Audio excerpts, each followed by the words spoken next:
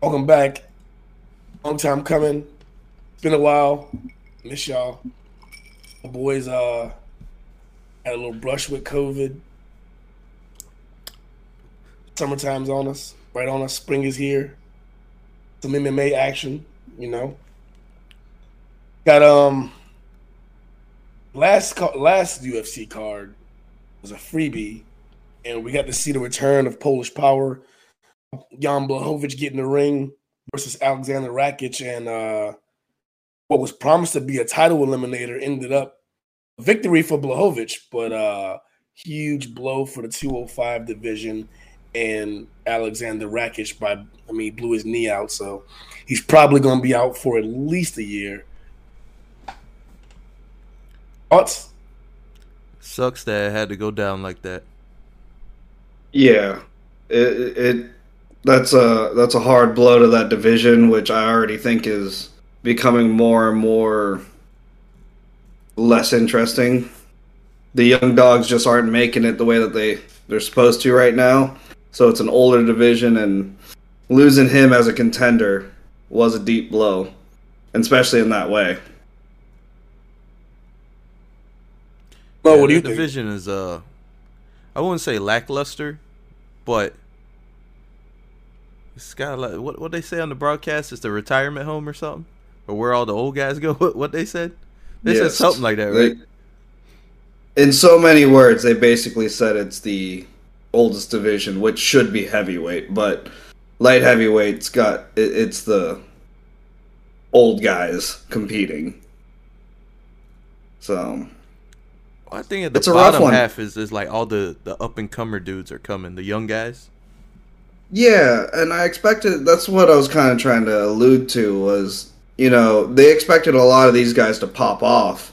Like Johnny Walker was supposed to be the future, and then, Jimmy Crute was supposed to be the future, and Krylov was supposed to be the future. Jamal Hill's starting to come up, or even Dominic Reyes was the future and then fell off hard.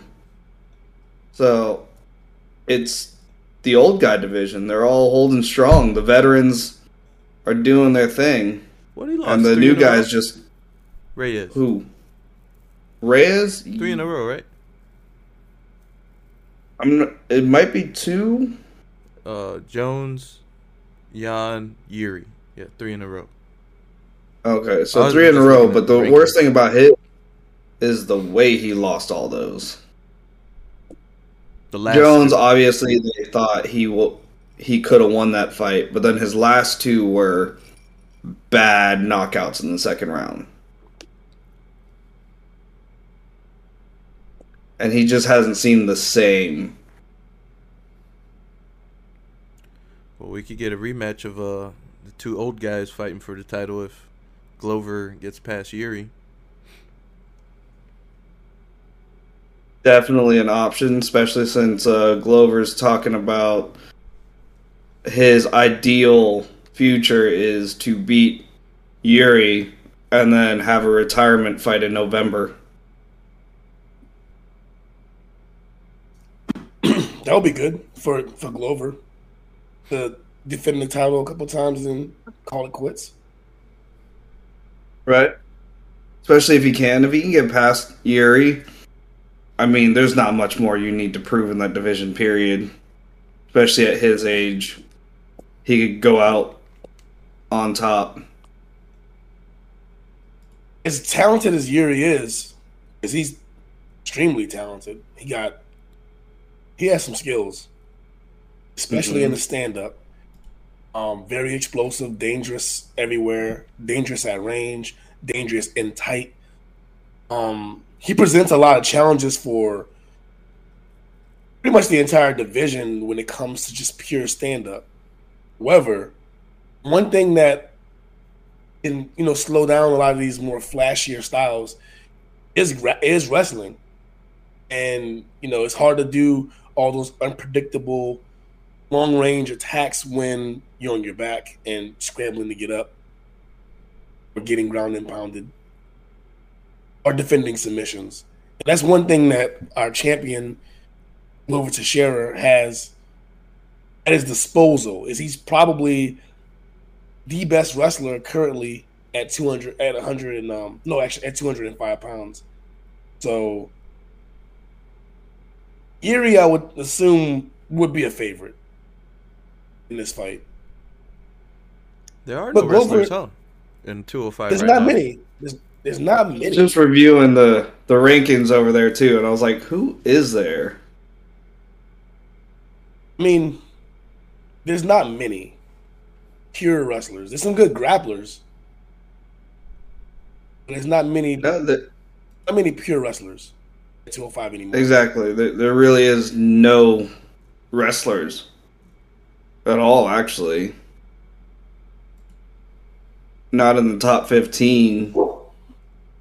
Like you said, there's some grapplers, like Paul Craig. I wouldn't really call him a wrestler, but he's definitely a grappler.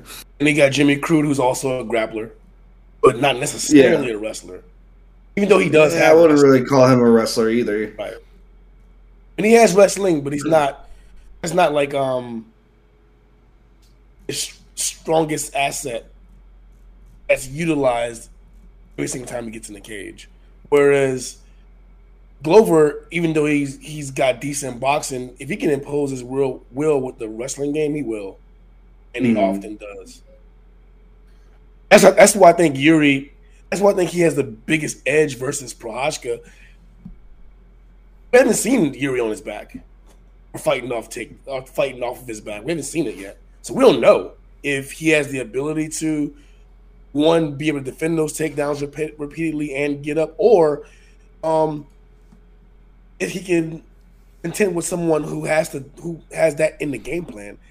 Every fight he's had so far has been pretty much stand-up battles.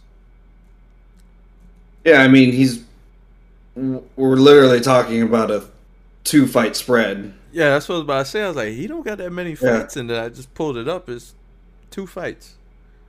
But he 2 fights, and they were both strikers. Yep. He beat contenders with the greatest of ease. Yeah. And flashy, too. No one can forget that elbow to Reyes. That he blocked the punch with a headbutt. Yes. From Ozdemir. But that's the thing, is that recklessness going to be his downfall? He knows it, too. He said it in something. He said he knows that he's got to change that style up. This is not good for longevity. It's one thing to say it. It's another thing to do it.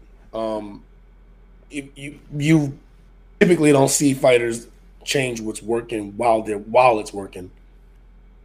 Yeah. It usually takes a slice of humble pie before you can get any real switch ups. And what would he look like in that situation, too?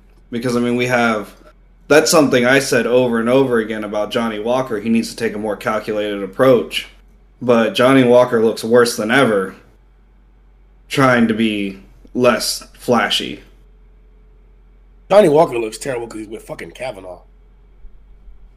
That's why. I didn't want to say it. I give enough Irish hate. Man, fuck that.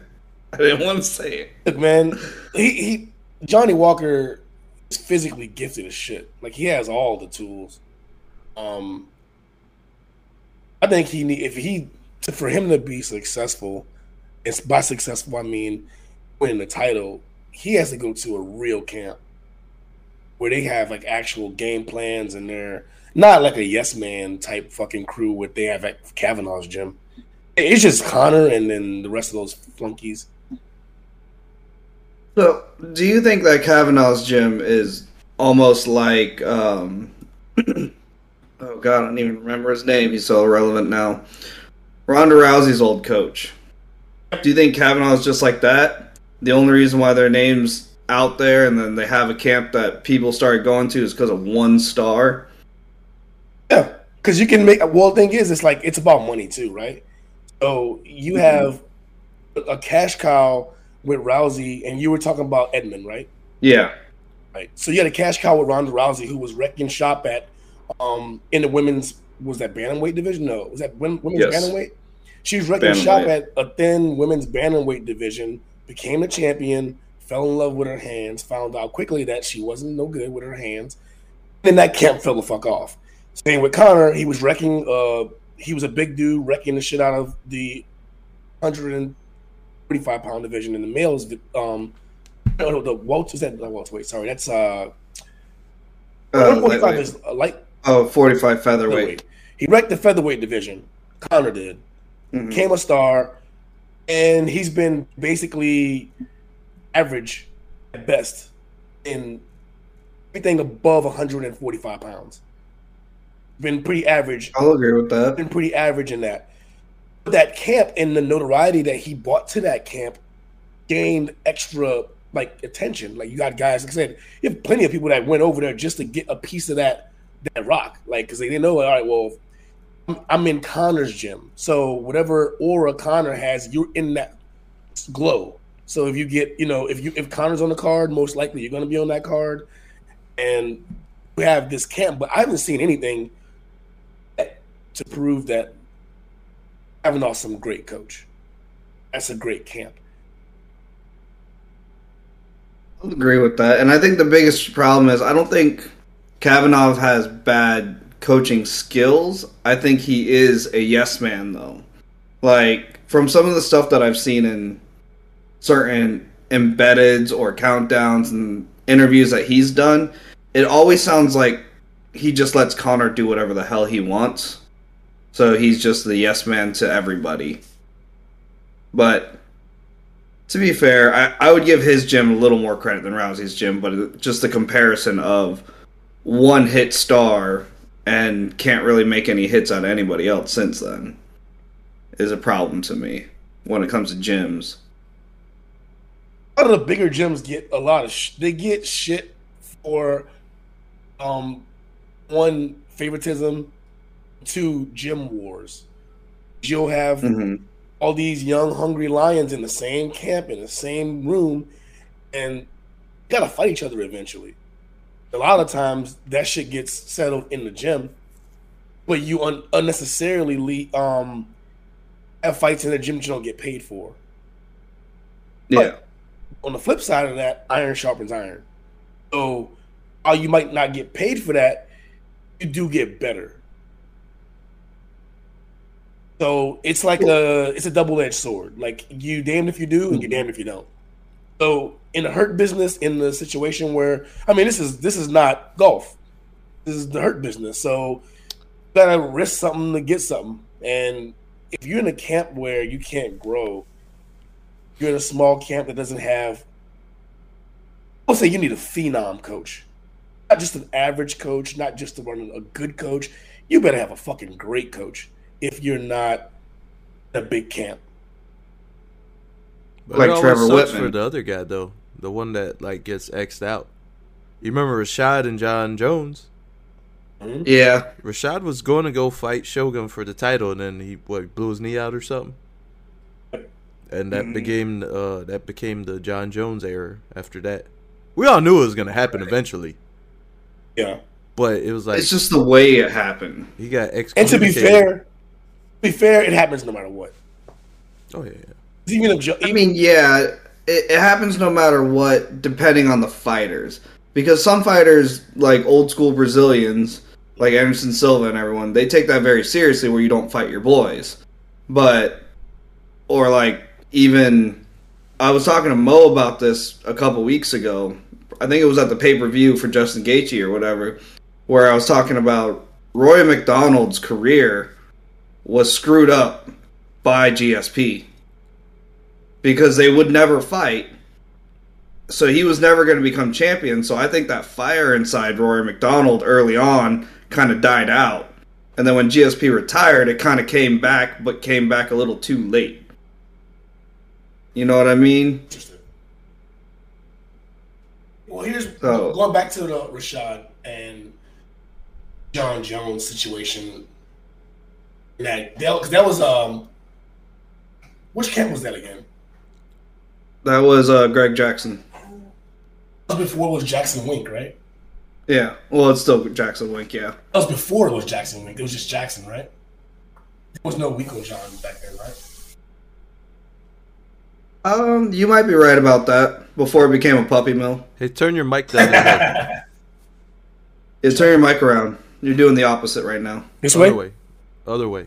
Have the light facing you. There This you way. go. Yeah, there you go. There you Okay. go. He was like speaking behind it. Okay. Here's what I think. Let's just play it back. Rashad doesn't get hurt, right? Let's say he doesn't get injured. Does that version of Rashad even beat Shogun? Maybe. Maybe. Wrestling. Let's say he does. Let's just give him a benefit of the doubt and say he does. Or as he goes to sleep. Let's just give him a benefit of the doubt. Let's say he never gets hurt. He beats Shogun. He still doesn't fend off Jones. Oh, no. That's probably the next fight. And then it creates the whole separation of Right. Right. The Then also, they still met up. They still fought. Oh, yeah. Jones and right. So it's not like it mattered that he got hurt. I think that camp still benefit both guys because Rashad had a Hall of Fame worthy career. So did John Jones. So I think that was the whole point of that bringing that up anyway was will you benefit from a big camp, i.e. Johnny Walker at Kavanaugh's camp, whatever the fuck they call each other? Would he benefit from going to a bigger gym? Would he benefit from going to a gym like ATT or, going to a gym where he can get pushed by some of the best guys in the world and have good coaching?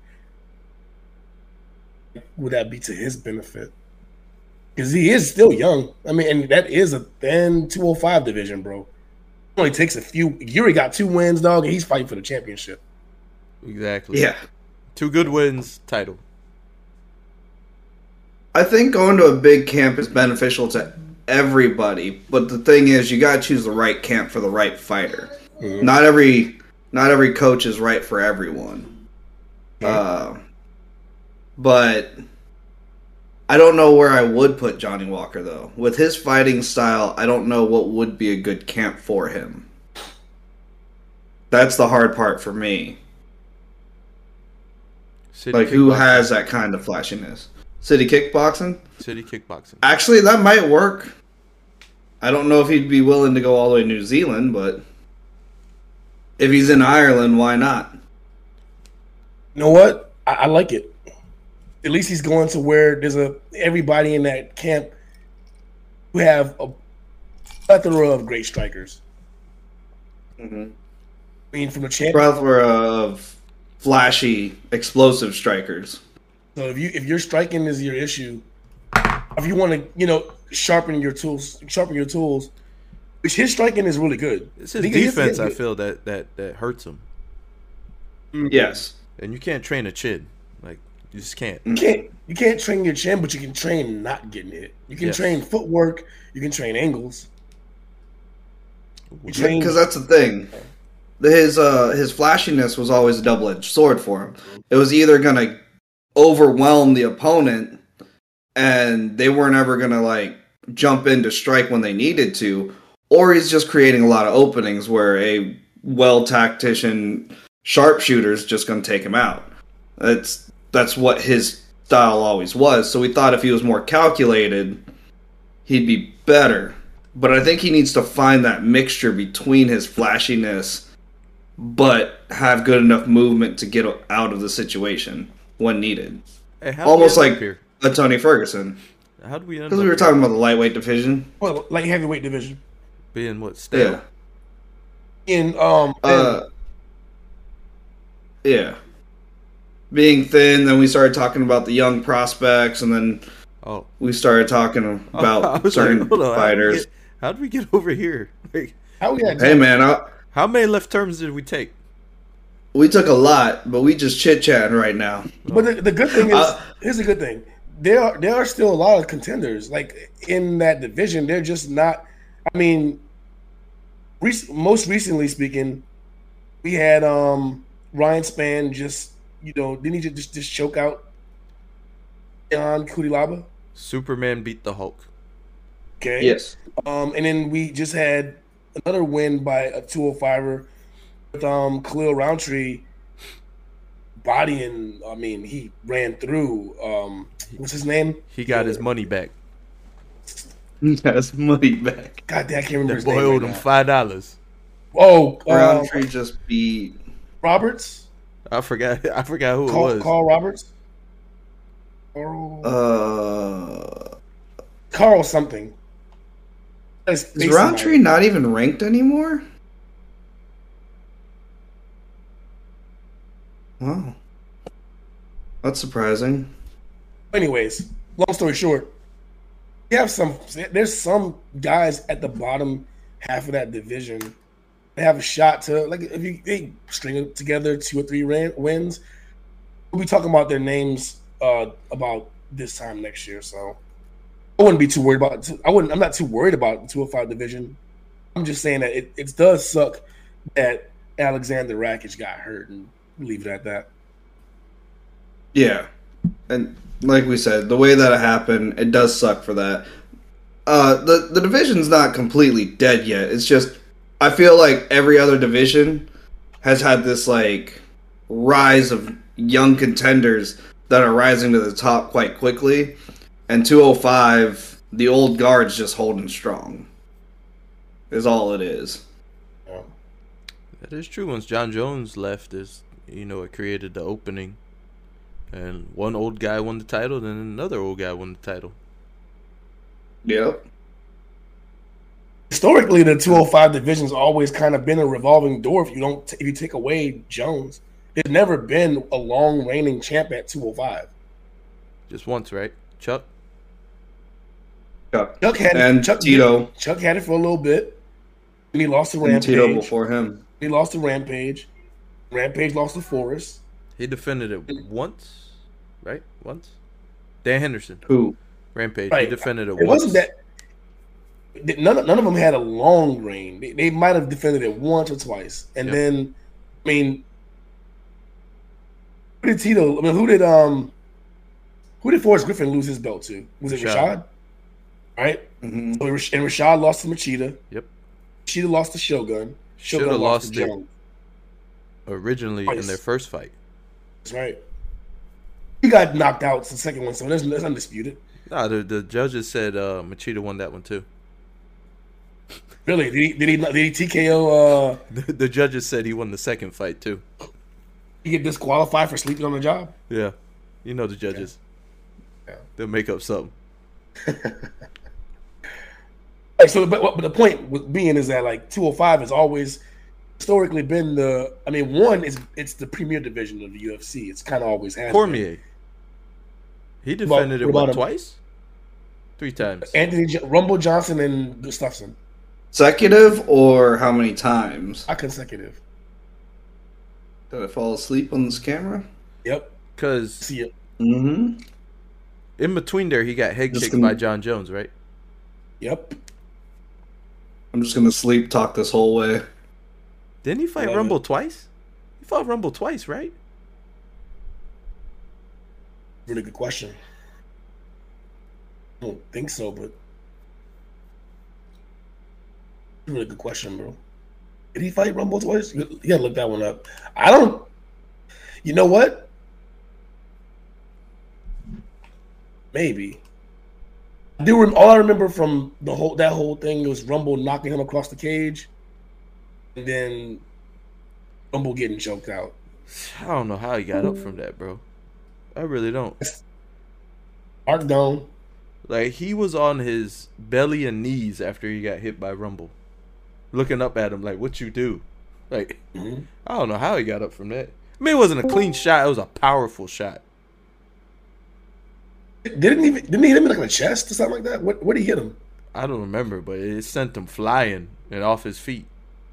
Do remember that. I remember Rumble landing a big shot, and then from there, I think he tried to wrestle with Cormier and then got his back taken.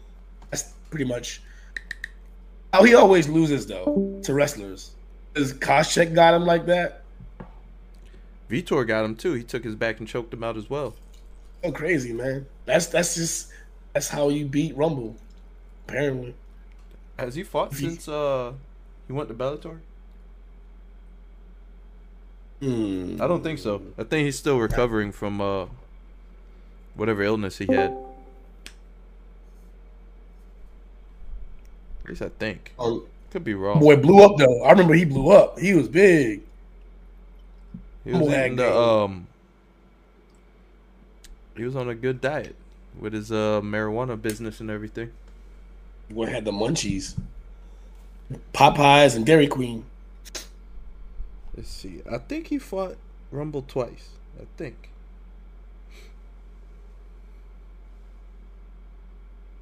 So let's even say he did. Okay, let's say he fought him twice. Obviously, he went 2-0.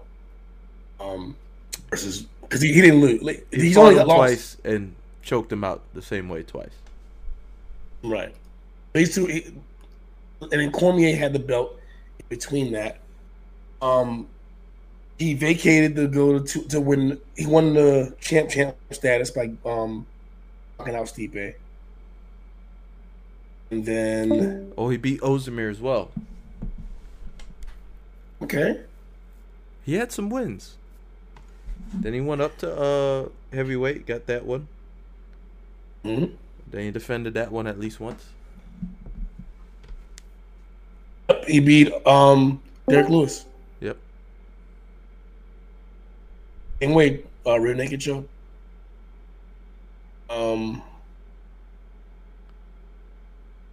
Outside of that, 205 division, like I was trying to say earlier, it just had a lot of turnover. There was a lot of opportunity to be champion because no one was a long reigning champ except John Jones. He held it for the longest. The only person that knocked him out of there was him. You know, Gustafsson, right now would be a pretty good time for him to go back to light heavyweight instead of fighting at heavyweight. I heard a rumor of him hinting a return. I don't remember if he was returning to 205, but he is returning to the octagon. And you're right. I agree. This is perfect time for him to go back to 205. Because only the only three guys that beat him like handedly ain't there no more. Cormier is he's now a behind the desk with a commentary job, nice and retired and plump. John Jones, that heavyweight, getting ready to make his debut. Talk about that in a few. And Anthony Rumble Johnson is in Bellator. So Gustafsson, all the big black dudes gone, cuz. Oh my God. Yo, hey, is that really who we all lost to, right? That's it, dog. Wow. That's it. Think about it. Phil Davis.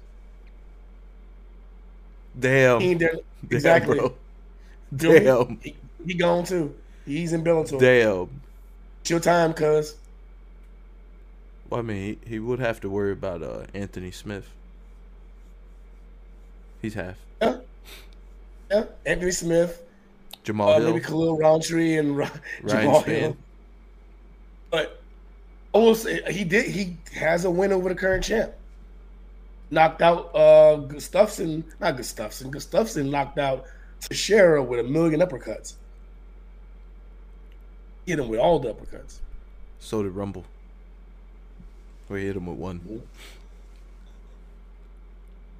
It'd be a good time for him to come in, go in, and make his return.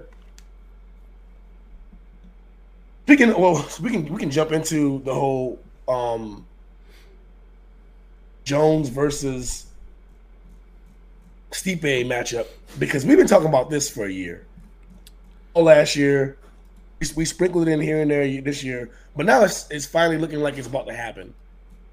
Jones is in fight camp now. Stipe says he needs a little more time though. Stipe wants to fight somewhere around like September, October. Jones wants to get that International Fight Week card. It's booked. Like I know that one is it's already loaded. Think it'd be a better idea to just like go ahead and run that thing on end of the year then? No, they need to fight soon. In September works for me. August, September. I don't know if they got a headliner for the July 30th card. Too soon though. Stipe, that's too soon. Yeah, Stipe. I wonder why he needs time till like September. You know what I'm saying? Like, what have you been? I know you're a firefighter, but what else are you doing? I think it's because he got brutally KO'd. No, the rumor is he's putting on muscle. That's what I'm saying. Like, I think that's another thing too. Beat me to that one. He's probably He put on muscle before the Ngannou fight too. Remember? Because he tried to put a little bit of that on there too. Because they were talking about how much bigger he was and if that was going to be a detriment to him or not. I don't know. But he didn't look big in the second. He looked the same, right? Fight. He looked very similar, yeah. It's not like when Frank Mir put on muscle after Brock Lesnar. No, it was Shane Carwin, right? That record. No, you're right. It was Frank Mir. Yeah, Frank Mir put on all that muscle. You remember that, right? He did. Yeah. Yeah. He went from. It didn't look like that transformation, like how he did. A lot of people bulked up around that time. Brock Lesnar forced everyone to bulk up, is what happened. Yeah. Well, Randy Couture was in that division back then too, and he was fighting around 225, 230. He got out horsepowered. Shane Carwin has always been a big guy. Frank Mir was somewhere around 240, 250 in the first fight, but in the second time, it was more like 270 and diesel. Yeah. If Stipe's committing to that kind of change where he's trying to get above 265, then yeah, he'll need some time. That's the same thing with Jones. Jones didn't want to come in at 240. I mean, he probably walks around, even when he was at 205, he was probably walking around at 230. That's not that big of a deal to get to 10 pounds. But if he's trying to come in and be on fight day to be 270 plus, he got to get a lot bigger. In all honesty, I think it's much more simple than that. I honestly think that he just had another kid not too long ago or whatever. So he's probably enjoying that, being a firefighter and being somebody that follows his social media. He hasn't really been posting himself in the gym very much, period.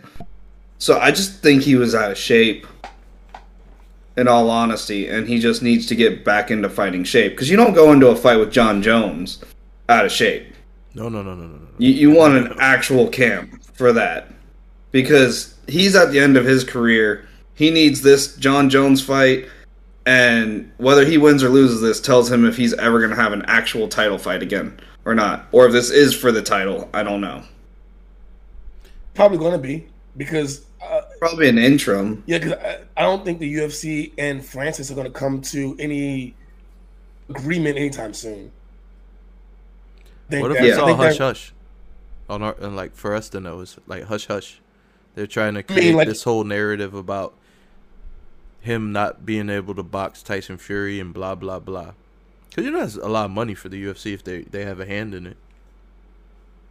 True. I mean, is it though? Yeah, I mean, it's some money opposed to $0. Yes, it is some money. Because I was going to say, they weren't, during the build-up of the Conor McGregor fight, they were all about it with Mayweather. But at the end of it, they didn't seem too happy with their takeaway. I think the issue they had with the Conor versus Floyd was that they lost Conor. Like, he was gone for a while. Right. They couldn't. If he comes back and he's just still competing, I think it's all right. It's just fun. But the fact that they lost him entirely, that might leave a little bit of sour grapes. Because then, like, think about it. Like, if Francis is not a young guy, so if he gets that big boxing payday and he has no interest in coming back and fighting in the UFC or for the UFC, and they just lose another big, fighter. They lose another big draw. Here's one good thing, though. Francis is committed to these other matchups. He wants to have these other matchups. He wants to. So he says. I think. I'm just saying, the money changes everything because Conor was committed to all these matchups too after the Mayweather fight, but then he got that payday. Now nothing's really important to him because his hunger was all about money.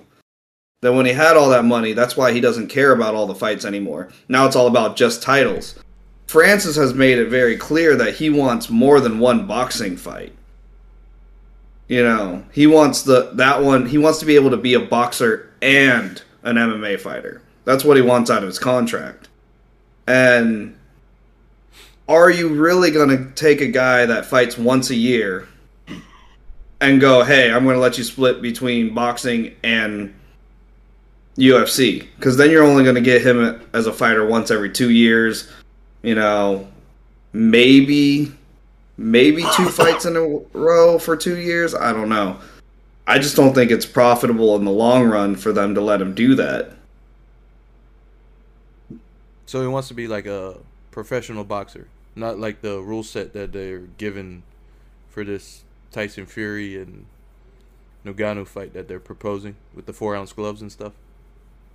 I think the only reason why that they're proposing those type of rules is because they want the UFC to kind of agree to it. They want more appeal to it. And I think Tyson Fury he's that kind of crazy guy where he's like, oh yeah, I'll try any of this out. Because Tyson Fury even said that he'll fight him in the boxing ring and then he'll do an MMA fight with him. But it technically wouldn't be boxing if they're in the ring with the 4-ounce gloves. It'd be like some... Right. I don't even know what it'd be. It'd be like Pride, you know? It's an exhibition. It used to be an exhibition. I think... It'd be an exhibition fight. The reason why Fury is cool with those rules is because, one, it'll put more control in his camp's favor. It'll be out of the boxing commission. So, like, all the money that he'll be able to generate and all the interest will be then placed on his promotion and not with specifically anything to do with boxing. And in addition to that, it's gonna not change his legacy. That's kind of like part, Floyd, legacy. kind of the same way that Floyd, when he fought the little Japanese kid, the exhibition fight, it has nothing to do with his record. It doesn't matter. Win or lose or draw, it's just a payday and just about. That's why I think Tyson Fury is agreeing to this, and I think that's also why Francis wants this as well. It won't matter. It would just be a money thing. Yeah. Tyson Fury's still undefeated. He's still one of the greatest heavyweights of all time. And let that be that. The promos for that would be insane. Because, you know, the UFC promotes stuff. When they promote somebody, they promote them. Oh, yeah. Right. So I tell you what, dog. If they actually that fight goes down, it's gonna be fucking insanely big. And that's why I was saying I don't think it makes sense for the UFC to have no interest, because if Francis just decides to go, okay, look, I'm not gonna come back to the UFC, but me and Tyson Fury are gonna make this fight happen, and they make the fight happen, he's gonna make a good bit of money, and the UFC gets zero. So why get zero when you can get a piece? Doesn't make sense from a business standpoint. Why lose a commodity that you can make some money off of just because of pride? And I know Dana does have a lot of that, obviously. But money talks. I think it goes a little further than just pride for this one. I think in the end, when you let this happen, who's the next person to start demanding it? Who's the next person to start demanding, I want to fight Jake Paul? Who's the next person that wants to be a boxer also and have these exhibition fights? How many more fighters do you lose to this? And when you can hold a fighter from doing something because of his contract, that fight's not going to happen anytime soon. So basically what they're banking on is by the time Francis is out of the contract, it will be less interesting because Fury's going to take another boxing fight, so that's going to push that out even further, and people are going to lose interest in it because Francis isn't fighting in the UFC either. He's just kind of a nobody anymore. And you don't have to worry about Sean O'Malley going, hey, I want to go boxing now. You don't have to worry about Kamaru Usman going, hey, I'm going to go knock out Jake Paul. You know, because you made it clear you are not doing these exhibitions anymore. You tried it with Conor, it failed. Here you go. You got to make a statement. They probably just don't want to agree to the demands that Ngannou's like agents pushing. You know what I'm saying? They got meat on the middle somewhere. Because I mean, he in the gonna long walk run, out I with the agree title. with that. He gonna walk out with a title. Like he recovering from his knee injury. By the time that's done with, he ready to go. Right, and then here's the thing though: if the UFC is worried about future fighters making some kind of money grab play for boxing, they already set the precedent. They already bet on that rule. It's already been done. You can't go, I'm never gonna do this, but then do it and then go like, oh, well now I'm afraid for the future. No, you've already done it. The precedent's already been set. Like you already allowed Conor to go box and then come back. And if you want to say Conor's special in that, so well, it isn't. You can't play it any other way now. The only way you can play it now is to do those side events. I mean, you don't have to. Obviously, you can let the fighter out of his contract. It's already been set. I know what it is, man. The UFC is not an equal opportunity employer. They're subcontractors, so it doesn't even matter. Like, yeah, you're right. No EOE here. Oh my god. No. The correct answer to all of this, in all honesty, and the best way to get this show on the road and allow all of this to happen, and the most profitable version of this that should happen, is Dana should actually start Zuffa Boxing. He started promoting it. He was going to have his own thing. He didn't really like dealing with a lot of the boxers. That's what kind of stifled it a little bit. Plus COVID and everything. He had to focus on the UFC. But if Dana White starts Zuffa Boxing and has a boxing promotion, anytime these fighters want to cross over, all right, that's fine. But you're doing it under Zuffa Boxing. And we're going to make money off you both ways. That way, if you have a fighter like Francis who wants to go back and forth between boxing and the UFC, cool. We're going to profit off every single one of your fights. Not just no one-off, not just this weird thing. I'm going to profit off everything, and you're going to do it under Zuffa Promotions. What happened to that? I remember that was like something a few years ago. Did it go away? It was basically... It started to go. He was dealing with a couple of the boxers, but Dana White was never going to pay the boxers the amount of money they wanted. Yeah, he said it was ludicrous, the amount that... It was ludicrous. Right, so he was never going to pay the money that they wanted, so that kind of stifled it a little bit. And then COVID happened, and when COVID happened, he had to, all ahead on just focusing on how to save the UFC. He did the right thing. So thing. Zuffa got thrown in the back. So, yeah, I understand why it kind of disappeared. But if they could get that promotion, they could deal with these things a lot easier. But either way, Jon Jones versus Stipe should be a really good matchup. Just because, do you think he'll be able to take down Stipe if Cormier didn't take down Stipe? Short answer for me is yes. I think so too, because Jon Jones took down Stipe, or not Stipe, but Cormier in their first fight, I believe. Right? Stipe took down Cormier. Which fight? The second or the third one? I want to say second. All I remember from the second one was he went to the body. He had him looking like King Hippo. Oh no, it might have been the third one then, because he was amazed at it. He basically said the only reason why Stipe took me down is because I didn't expect him to. Oh. But. Okay.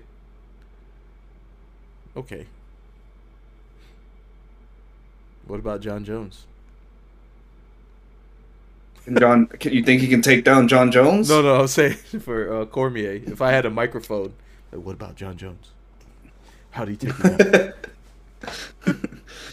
John Jones just knows how to do shit. I'd be the worst reporter. They'll fire me like day one.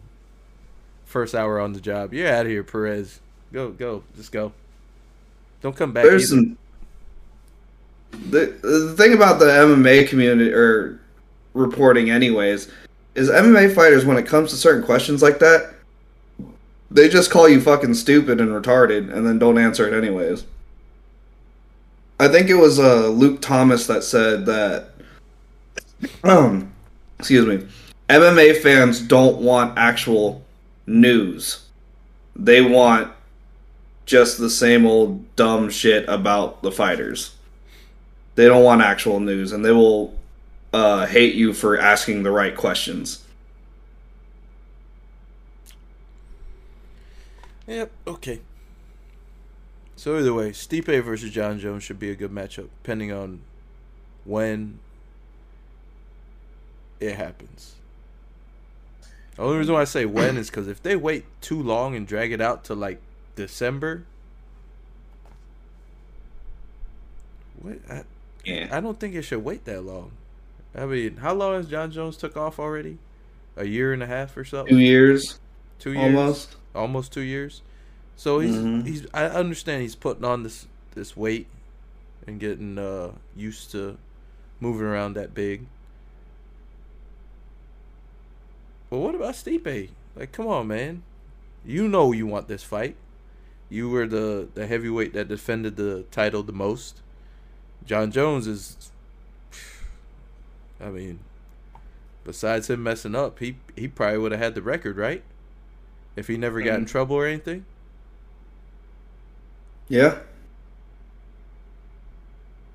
He'd be right there at the record. We probably would have seen Rumble versus John Jones at least. We would have seen it. Even though I think That would have been great. I think Rumble still would have lost, but it would have been good to see something like that. Yeah, that was one of the fights that I wish that we would have got. Hell, we might have got another Anthony Smith rematch too with John Jones. Right. Eventually, yeah. In that matchup versus Stipe, we can talk about that matchup a little bit. I don't really see the takedown being a necessity. No, you don't think so? You think he'll just keep him at range? Wait, does Man. John Jones have the range though? I think he has a 4.5 inch reach advantage. Over Stipe? He got 84, right? John Jones? I think Stipe has 79. If I recall correctly. Look up Stipe, you look up John Jones. He's got 80. 80? So yes, 4 inch, 4.5, 4 inch. 4.5, yeah. Hey, okay. This is a question that probably a lot of people wonder, because I never knew. I always wondered it myself. When they go by reach, is it like split in half by your reach advantage, or is that literally how much range you have from one side? So, like, say if somebody has a 4 inch reach advantage, is it 2 for each side, or is it literally 4? I think they just measure the total distance of your wingspan. Yeah, they measure your wingspan and call that the distance. So technically, that would be 2 inches on each arm. Okay, I always wondered that. If your arms are the same distance or length. Yo, your left arm 3 inches longer than your right arm. What's going on here? I don't think it's the hands that's the issue, though. I think it's his kicking game. Yeah. That's why I think Stipe is going to run into the most issues. The oblique kicks, the leg kicks, all the distance strikes. I think he's going to struggle with that pretty heavily. Given the fact that Jones is, one, really good at it. Two, that heavyweight is going to be a little bit more impactful. These guys aren't as fast. They're not as nimble. They don't move as well. So they get hit by these. They're there to be hit more by these kind of strikes. Now, it does take only one shot to knock someone out. Stipe has power, so he'll be able to. If he gets in range, he can probably do some damage. But fortunately for Jones, he doesn't really struggle with that kind of. He doesn't struggle with boxers. ever. Mm-mm. But big power punches has never been an issue for him. He usually struggles with combination strikers and guys who are athletic. Stipe is none of those things. Stipe is athletic for a heavyweight. Stipe is moderately athletic for a big white dude. That's what I'm saying for a heavyweight. He's not. I wouldn't consider him he's not a freak athlete. Like when you think of when you use the word athletic, Yuri Prochazka, that's athletic. Well, that's what I think. I get that. That's why I said for a heavyweight. What other heavyweight in the heavyweight division right now is more athletic than Stipe? Oh, Ciryl Gane. Cyril's definitely more athletic. I would even say Francis is more athletic. I think Francis isn't very athletic, period. I think he's just explosive. What is athleticism? Not explosion. It's not just explosion, though. Curtis Blades. It's a big component. Curtis Blades. Curtis Blades. I'll take Curtis Blades. I'll take that. Really? You know, I mean, there's not many elite athletes at heavyweight, though. There's probably everybody's average. Tuivasa's an average athlete. Arlovski's an average athlete. They're good. They're great fighters, but they're average as far as athleticism. When you look at athleticism and you look at the NBA and the NFL, those are freak athletes. These guys are average. These guys are average at best. And even in this game, the guys who are outliers like Ciryl Gane and Jones and Francis, and even if you want to count Curtis Blades, I don't, but okay, he's slightly above average in my eyes. They're not at all on par with world-class athletes. They're just world-class for fighting. Even I think fucking Tyson Fury is a better athlete than any of the guys we just mentioned. I agree. I do. I agree with that. That's what I'm saying. For the heavyweight division we have right now, though, Stipe is one of the most athletics in the heavyweight division we have right now. Bro, if we gave him a number, right? Let's say if 100 was peak athlete and 0 was... I'm not saying he's the greatest athlete of all time. I'm saying he's one of the best athletes in the heavyweight division currently. Mark, I know you're a Stipe fan. I know this, bro. I'm not trying to shit on your boy. No, but I mean, who else in the... Are you going to tell me that Tuivasa is more athletic than him? Are you going to tell me fucking push to me? No, they're both like Tuivasa slightly below average. If let's say 80 overall was average, right? Athleticism. I would say Tuivasa would be like a 78. Stipe would be like an 82. Like we're not talking about freak athletes here. We're talking about guys who are... I'm not trying to say he's a freak athlete. That's what I mean. When you list attribute as a strength, it has to be above average. In that case, then like there's a reason why I put the caveat at heavyweight now. Because that is an actual caveat. Like, what number would you give Ciryl Gane? Like overall athleticism, mm-hmm. I'd probably put him somewhere in like 70. I don't think he's that athletic either overall. You put him at 70, so Stipe is a better athlete then. I have Stipe at 82. No, I would put Ciryl Gane as a better athlete over Stipe. Okay. But I'm saying Stipe is one of the better athletes in the heavyweight division because when you look at, Curtis Blades, I would put Stipe over Curtis Blades. Talking about the whole cardio, explosiveness, power, everything. Like an athletic person overall. So you need to put that all together. I'm not going to put Tuivasa there. I'm not going to put Ngannou there because he struggles a lot in the cardio position. The first fight, the first fight he got out wrestled, but he still was there. Here's the thing: I'm not going to put Volkov there. I'm not going to put Rosenstruck. I'd put up there. Dawkins definitely not. Tybura no. Hey, slow down. You say you're taking Rosenstruck's athleticism over Rosenstruck's a better athlete than Francis Ngannou? I think so. Yeah, I would take that. Really? Wow. Yeah, I would take that actually. Wow. I would say one thing because Francis' only thing he has is athleticism. He's not a technical striker. He just became a wrestler. All he has is explosive power. That's it. That first word that you just used. Explosive, yes. It's very explosive power. Right. Because Derek Lewis has power, but he's not fucking explosive. He's not an athlete. He has power. You explode, you get hit though. Right. He will explode if you get hit by. I didn't say Derek Lewis was an athlete either. No athlete, bro. There's no athlete. No. I'm just saying that he has power, not explosive power. Francis is an athlete, believe it or not. Like I think if I gave him a grade, even for heavyweight, let's just give them their own little situation here, not comparing them to the rest of the athletes in the game. Just comparing the athletes at heavyweight, I would say Francis is somewhere in the 90s as far as athleticism is concerned. We'll pull up the stats on the video game and they'll tell us everything. Oh yeah, I guarantee you, he has a higher athleticism rating in the video game over anybody we mentioned at heavyweight, except for the video maybe game Gone. stats. Except for maybe Gone. Dude, Stipe is probably like an 82 overall. Then Curtis Blades is like an 81, 82, maybe 83. I mean, like he's not a great athlete to me or even exceptional.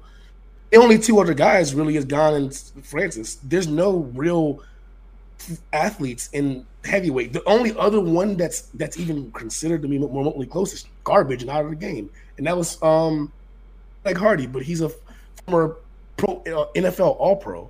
So of course he has a high. Needs a fucking inhaler to get through a fight. No, but what I'm saying is like when I measure athleticism, it's not because stamina and cardio are done by guys who are just cardio heads. Like you look at Kobe, he's a really good cardio athlete. Nick and Nate Diaz are both really good cardio athletes. They're not explosive. Yeah, that's what I'm saying. You can't just focus it on one position, though. Like, an overall athlete, to me, has all of that. And you can get that out of, like, somebody like Stipe. This is literally somebody's stacking the stats somewhere else. They put all their shit for Francis on explosive power, and they didn't put it really anywhere else. They're starting to, like, take some of that and put it on fucking cardio a little bit now, but explosive power, or he just sits back and doesn't do anything for fucking ever. That's what Francis is. I'm just saying, at the end of the day, literally look at the heavyweight division, and would you not put Stipe as one of the top athletes in that heavyweight division? I would not. But that's only because I don't believe he's a good athlete. A good athlete. I think he's above average at best. And that's just being generous. Above average in the heavyweight division is a good athlete. Like no, I mean even for heavyweights. The only reason he would even be anywhere near the top is just because there's only a sample of two. There's only two guys that are even above average athletes, and that's Francis. Exactly all I'm saying there. Right. I'm saying there's not a lot of competition in this, but as one of the biggest athletes, he is one of the bigger athletes in the heavyweight division. That's why I said there has to be that caveat. Mark, that's like saying he's. I'm not going to say he's nearly athletic. There's nobody in the heavyweight division that I would compare to John Jones' athleticism. That's what I'm saying. Like that's the equivalent of saying that. Like it doesn't make him an athlete just because he's better than the guys he's up against. That's the thing that y'all are you're misunderstanding about me at all. That's why I said he's one of the more I said more athletic in the heavyweight division. I never said he was like some kind of freak athlete. The only freak athlete I ever think was in the actual heavyweight division is Brock Lesnar. That's a good example. But Brock is in the same boat to me as Francis. As far as athleticism is concerned, being an athlete. Okay, I'll put it to you this way. Francis learned how to wrestle and was able to out-wrestle Stipe, who's been wrestling his whole life. Francis started wrestling on Tuesday. His athleticism and his freak ability helped him become better at it. Okay. He adopted a skill set that he didn't have before and was able to implement that in a fight. I would argue that one too. Right, you don't get that without athleticism. You have a guy who's an average athlete and you try to teach him technique. He's not going to be able to outdo a guy who has athleticism. Let's be honest about Francis's actual wrestling, though. Let's be honest about it. Yes, he did out-wrestle Stipe in that fight. But was it really out-wrestling in technique, or was it really just overpowering him and holding him down? I think it was both. Like, he did learn some technique, but I don't think I would attribute that to athleticism did that. I think he just overpowered him and laid on him. This is something that we've demonized other fighters for. Oh, excuse me. Well, Stipe got the victory over Francis by laying on him. Correct. There you go. But it's more impressive seeing Stipe lay on top of somebody as powerful as Francis than it is for a guy just to overpower and hold down. Can we agree on that? I don't know. Because in that first fight, Francis couldn't get up. Even though Stipe was able to dominate him with the grappling, take him down every single round, and keep him down every single round on the way to a unanimous victory, unanimous decision victory. On the flip side, when they fought the second time, Francis was able to hit a switch because Stipe had him against the cage. He hit a switch, took Stipe's back, started hurting him with shots, and then took him down again, or knocked him out in the second round.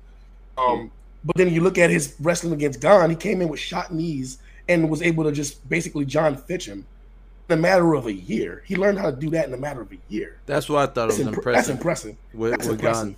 Like, I was surprised that he was able to do that against Gane. Yeah. Coming from not having no wrestling to that. Zero. That's what I'm saying. From having zero wrestling to that is still impressive. But I'm just saying, it's not like he became a god at wrestling. But he went from 0 to like 60. And his 60 was able to dominate a guy. He went from 0 to knowing how to do a power double. Right. His wrestling was 0 in the first fight against Stipe. He couldn't stop a takedown to save his life. And then the second fight, not only was he able to stop the takedown, he was able to reverse the position. Like, it's one thing to stuff a takedown, but it's another thing to completely turn it on its head, and you are now in an offensive position. That's a big leap. Hold on. What would you guys rather watch? Stipe versus Francis 3 or John Jones versus Francis 1? John Jones versus Francis. Why do we have to choose? I want both. I want both too, but I don't think it's gonna happen. Both. I think Stipe, if he loses to John Jones, I think it's a wrap for him. It's a wrap for him. But if he wins, we'll get that one, and then we'll eventually get Francis versus John Jones. The reason why I say it's a wrap for Stipe, because even though Stipe could probably beat most of the people in the heavyweight division, even after that, I don't think he has the motivation for it. Stipe is another one of those that wants titles or nothing right now. Like, how old is he? He's getting close to 40, isn't he? He's up there. I want to say 39, 38, maybe. That's what I'm saying. He's getting close already. To 40. I don't know. I'm getting down there. 39. 39? Yeah. I don't know. Well, given the fact that he's never even quit his job as a fireman, I don't think he's too pressed about the wins and losses, especially given the fact that he's still going to be at the top of the division if he loses to Jones. He's fighting for an interim title. He'd be one or two fights out of the title again if he strings together some wins. And like you said, he has an edge over most of the division. Only guys I see giving him real issues is Curtis Blades. Obviously, Francis is already knocked him the fuck out. Jones. That's it. I don't think he'll struggle against Cyril Gane. I think it'll be a great matchup, but I don't think he'll particularly struggle. Yeah, but you also got to remember, I think it's more along the lines. I don't think it's really he's worried about his career or stats-wise. I think he wants titles or nothing, but he also feels like he's been disrespected over and over again by the UFC. Interesting. Like, they've had their problems over and over again, too. That's an interesting thing about him, because he's gotten so many title shots. How is he being disrespected? Like, he got the rematch with Cormier after being knocked out. Cormier knocked him, slapped the fuck out. It wasn't. He had to sit out forever too. It wasn't immediate because he did fight. Fought Derek Lewis in the middle of that. But he didn't fight another fighter. He didn't have another fight to gain the title access. Well, what I mean by that is you literally have the greatest of all time heavyweight. He lost his title to Daniel Cormier. Then, Daniel Cormier basically runs from that fight saying, I will not fight Stipe again, and refused it even though the UFC told him that they could do it again, they're going to rematch. And then Daniel Cormier ran from it, goes, hey, I can't because I'm injured and I need surgery. But then takes the Derek Lewis fight right after that. That was slighted right off the bat. And then, after he does the Derek Lewis fight, they do the rematch. And they were already betting on Daniel Cormier to win because they already set up the Brock Lesnar fight. Oh, I mean... So they slighted him again. He didn't have to do anything to get another title fight, is my point. Well, he sat out.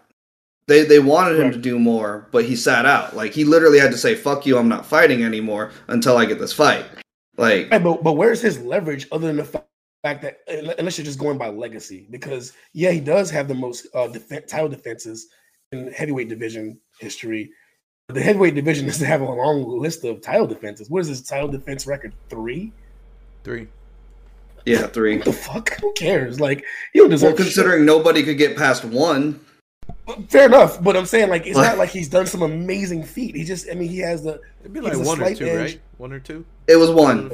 It was 1 before because everyone thought Kane had 2, but they were separated.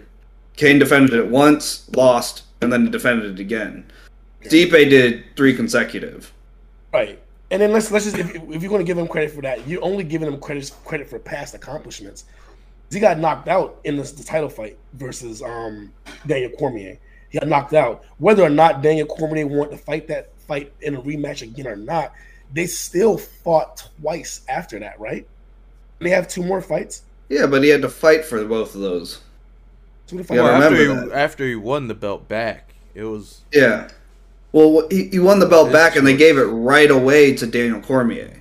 You know what? You know what I mean? They immediately go, Cormier "Hey, was gonna fight Brock. Here's your next fight." That was, you remember Brock came in the octagon and did his little thing, only to go back to WWE and F5 everybody.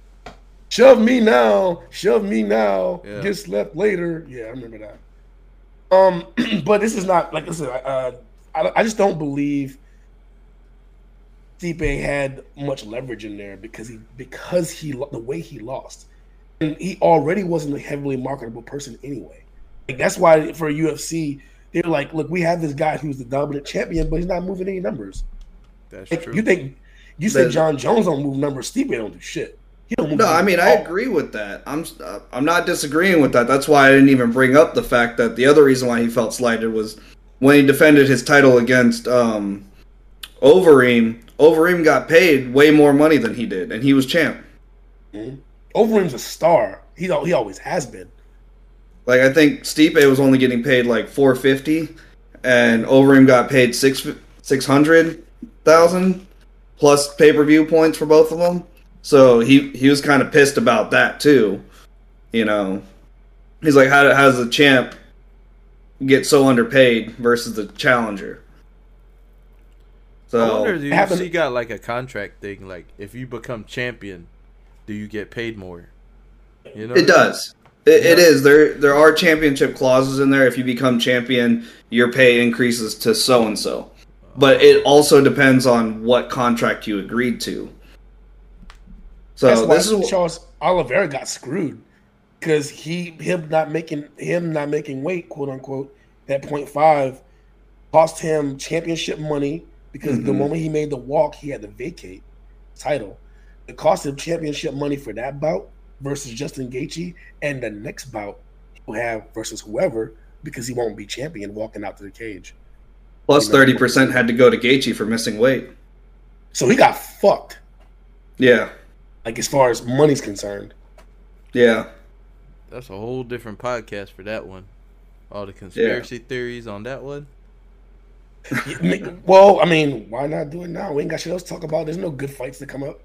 It's coming up right now. I mean, what are you talking about? The whole Holly Holm card. You know Holly Holm's on that card.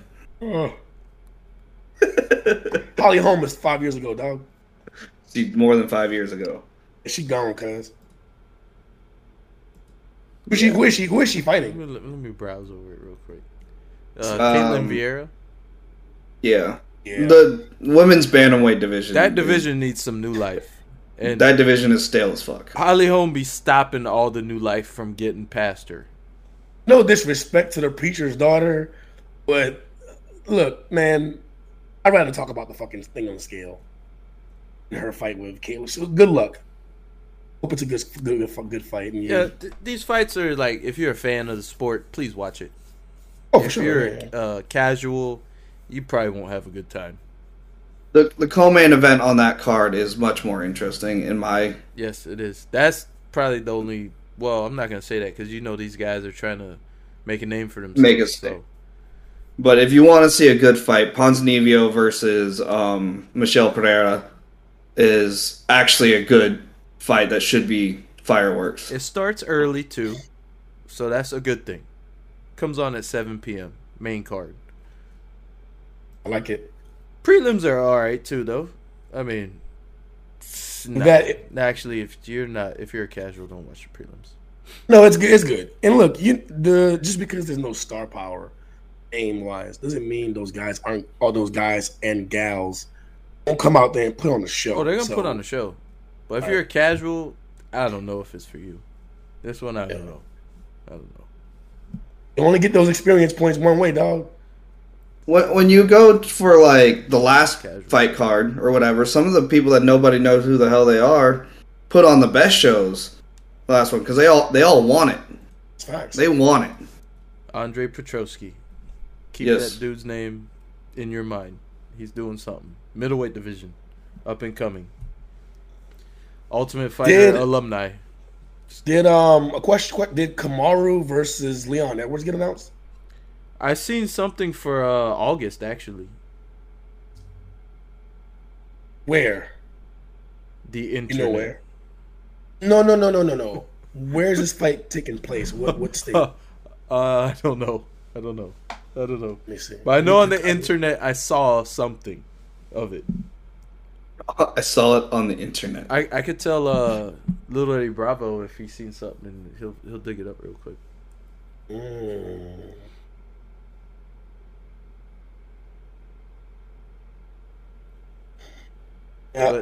But either way, I hope that fight finally it's all on Kamaru, right? Because his hand, he had to get hand surgery or something.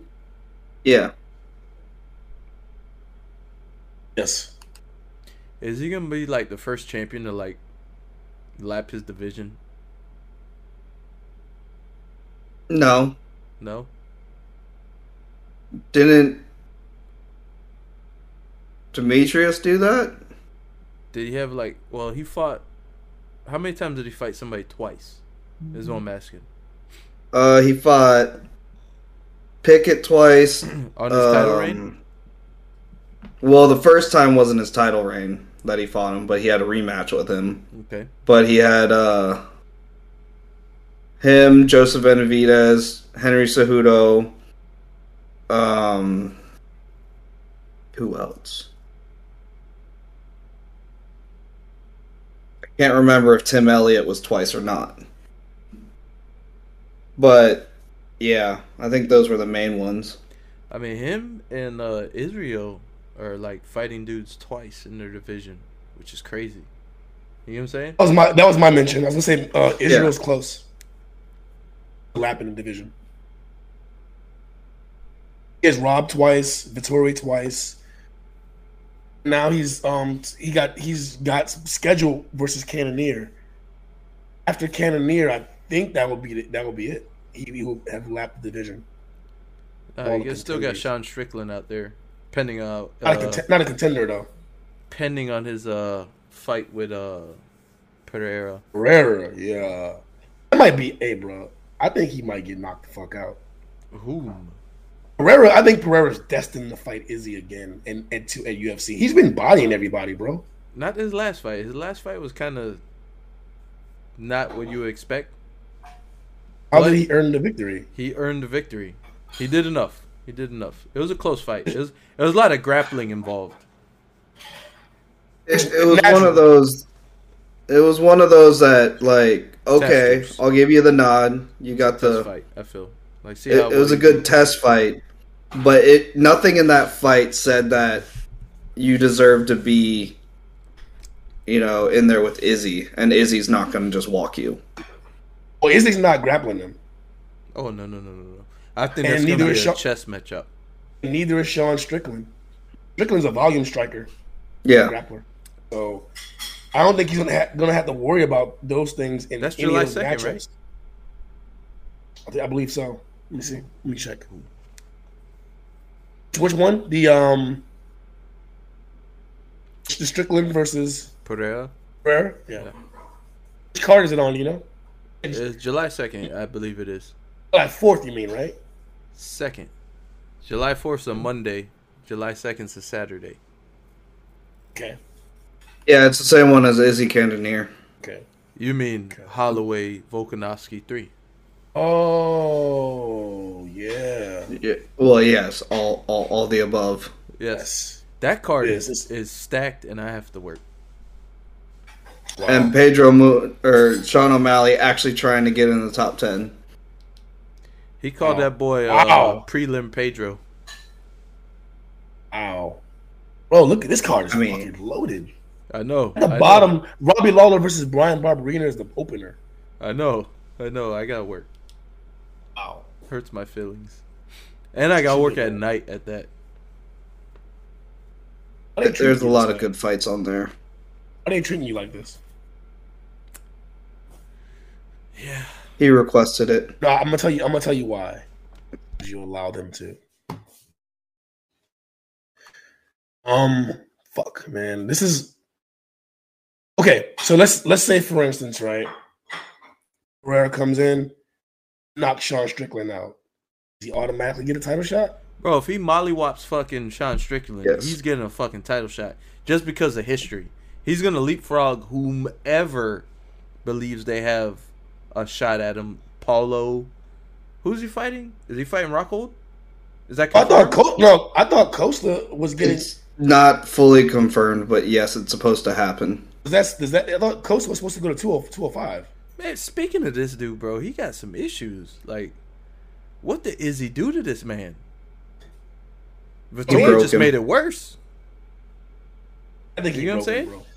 I think that fight. No. It was the bottle of wine. Bro, I think he underestimated. That was some fucking wine. I want that bottle of wine. I think he completely underestimated Izzy and then got embarrassed. Yeah. His feelings and ego was super hurt. Well, that Italian did him in too. That was a much more competitive fight. That was a much more competitive fight, though. Because Costa did look good at points in that fight. It was, but I'm just saying, like, what kind of wine was he drinking, bro? Good shit. The good shit, apparently. Brazilian acai wine. Yo, that shit made him shave his whole head off and get new hair. Like surgically. Like, yo. Like, come on, man. What kind of wine is he drinking? What kind of wine is that? I want some. All I'm going to say is it's no coincidence that they put that Alex Pereira fight on the same card as Izzy title defense. That's the December fight. The end of the year fight. Either one of those guys have a legit claim to the title shot next. Sean Strickland and Oh yeah, right? Exactly. You so even got it makes sense. Exactly. Everyone else is like not there yet. They've either lost or not there. Well, Cannonier's getting his shot, right? Right. Mm-hmm. The only way all this gets skewed and everything changes if Cannonier wins. He's got a shot at winning. He does have a shot at winning. You can't say he doesn't. I mean, it doesn't change anything. He's athletic as shit. That gives him a shot. He can hurt him and put him away. But I say Izzy wins 9 times out of 10. Yes, I agree. But then you have the Strickland Pereira fight, and the winner of that is probably gonna be the end of the year. Like I'm assuming December. When's what day does New Year's Eve fall on?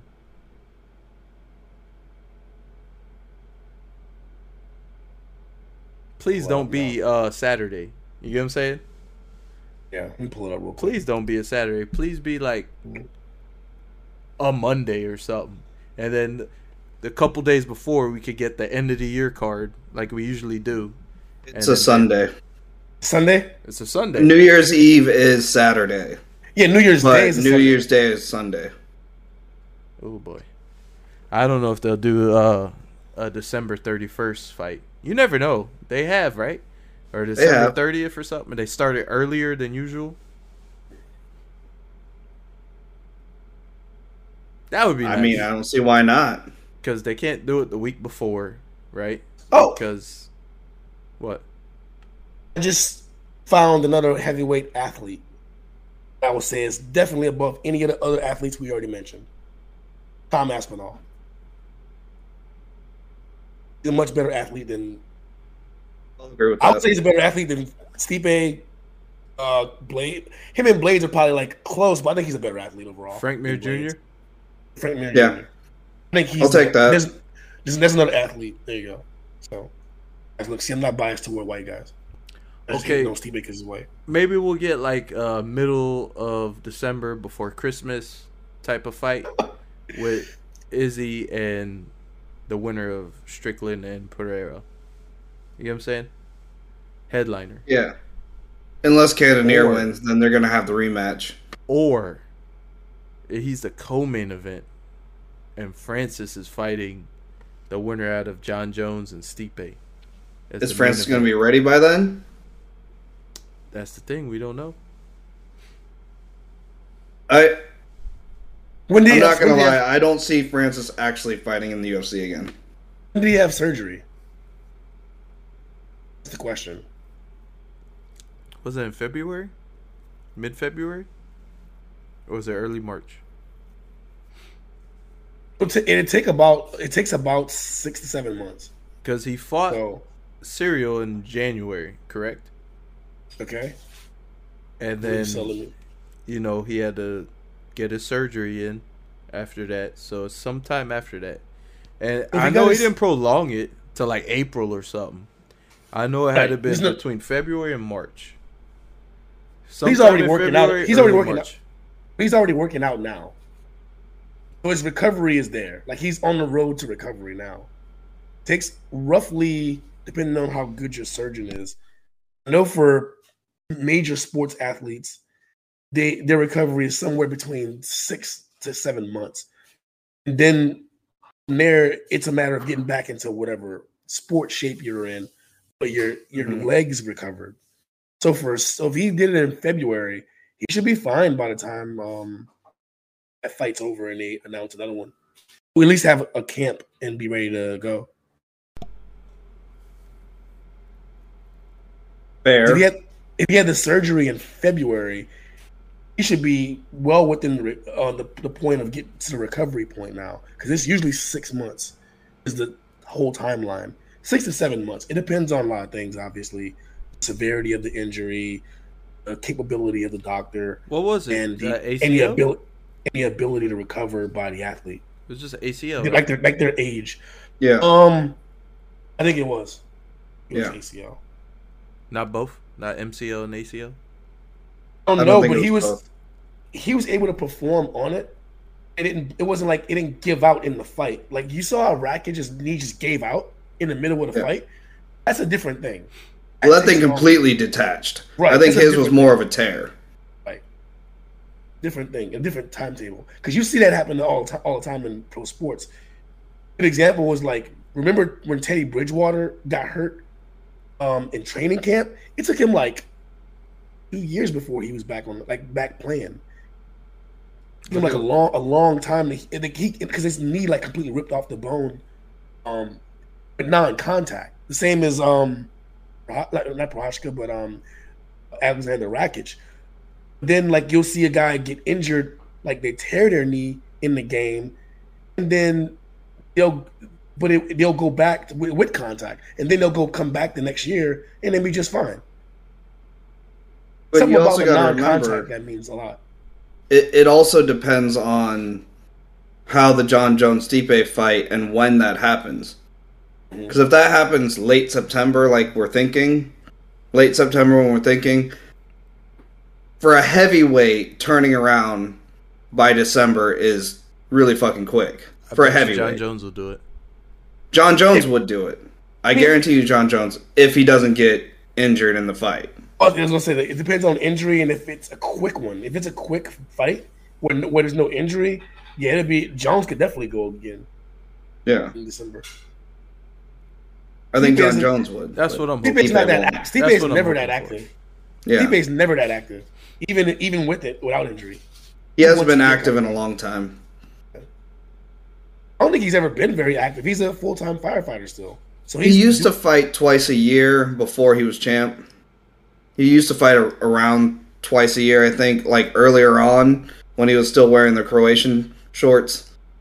But ever since then, I don't think he really has been. But that's how all heavyweights really are. There's not very many active heavyweights. not a deep enough pool to be active, really, even if you wanted to be. Well, even Right. with light heavyweight, they don't have that many active light heavyweights either. No, I don't think that I don't think they like in those. Once you get to middleweight, you're not fighting 4 times a year.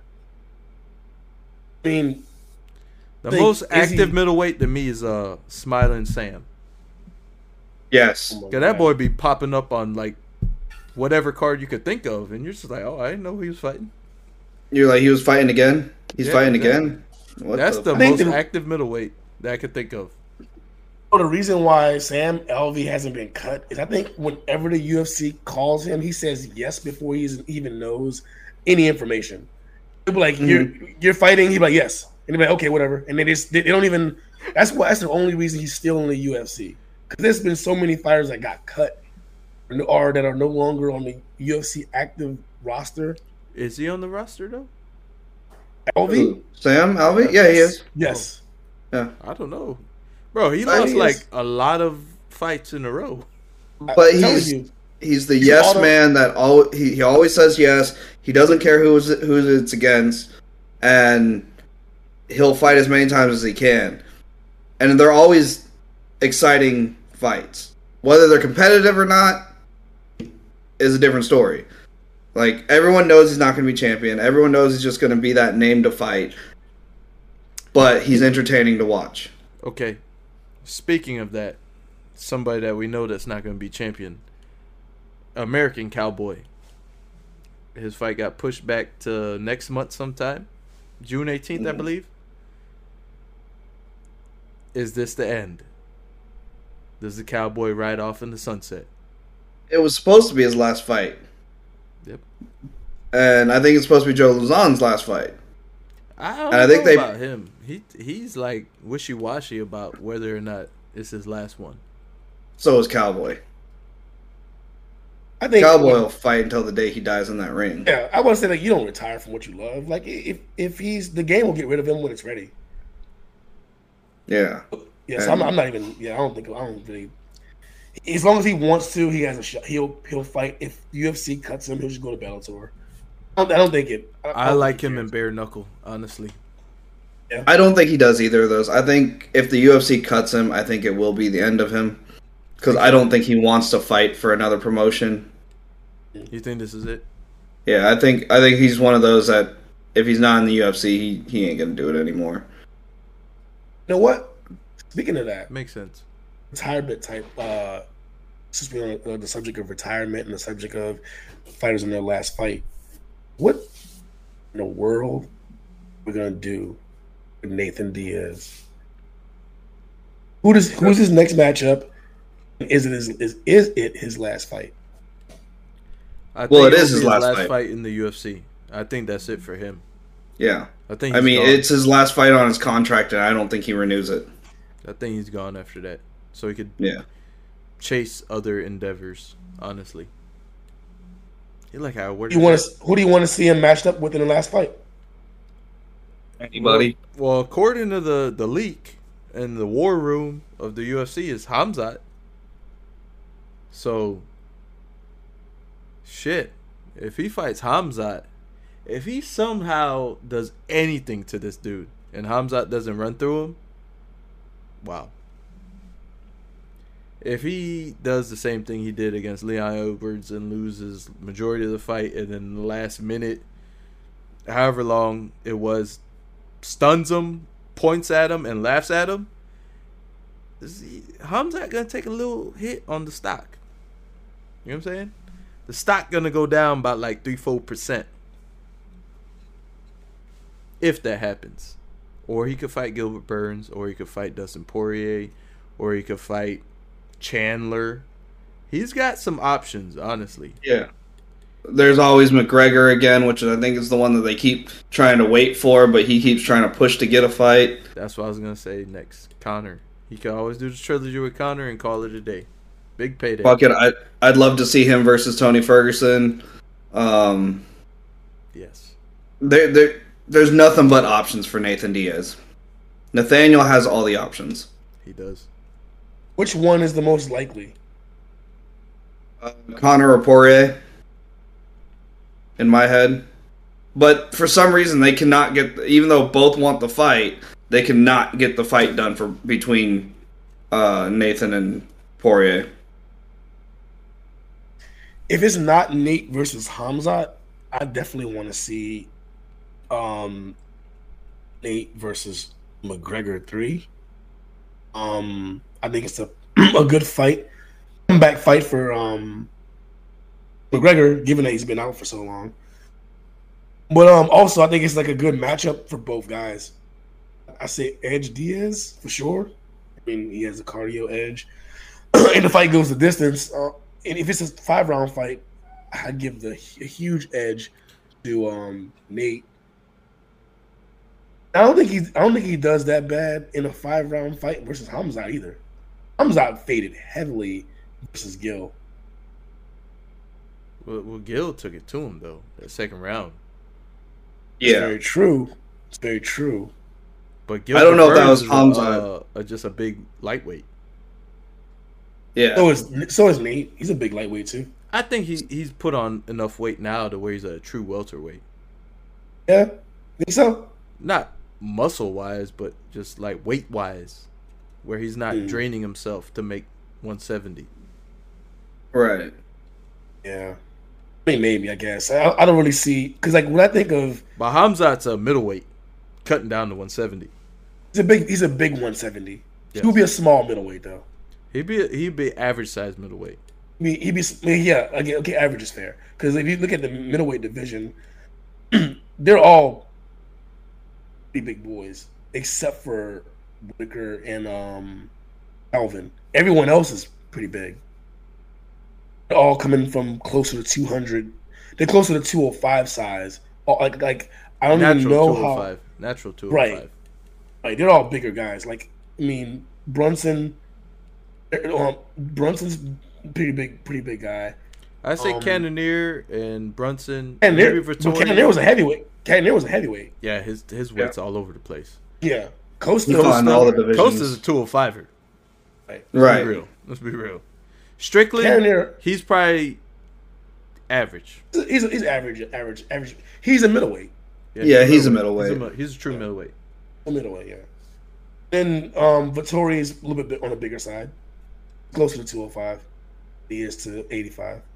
So yeah, I think Hamzat in middleweight would be an average middleweight, like a standard middleweight, but he's a really big 170, the same as Kamaru. I mean, he's a big 170 as well. So that's what I'm thinking of. When I think of like big 170s or whatever, I guess Nate would be an average 170 or a standard, if that. Have you seen Conor though right now? I don't know what weight class he's gonna be in. Weight classes were actually contested by natural weight. Diaz would be a 170er. Yeah, Conor. That's how I look at it. I don't think he's really cutting anything. I don't think he's really trying very hard or whatever. But he's just a natural 170er.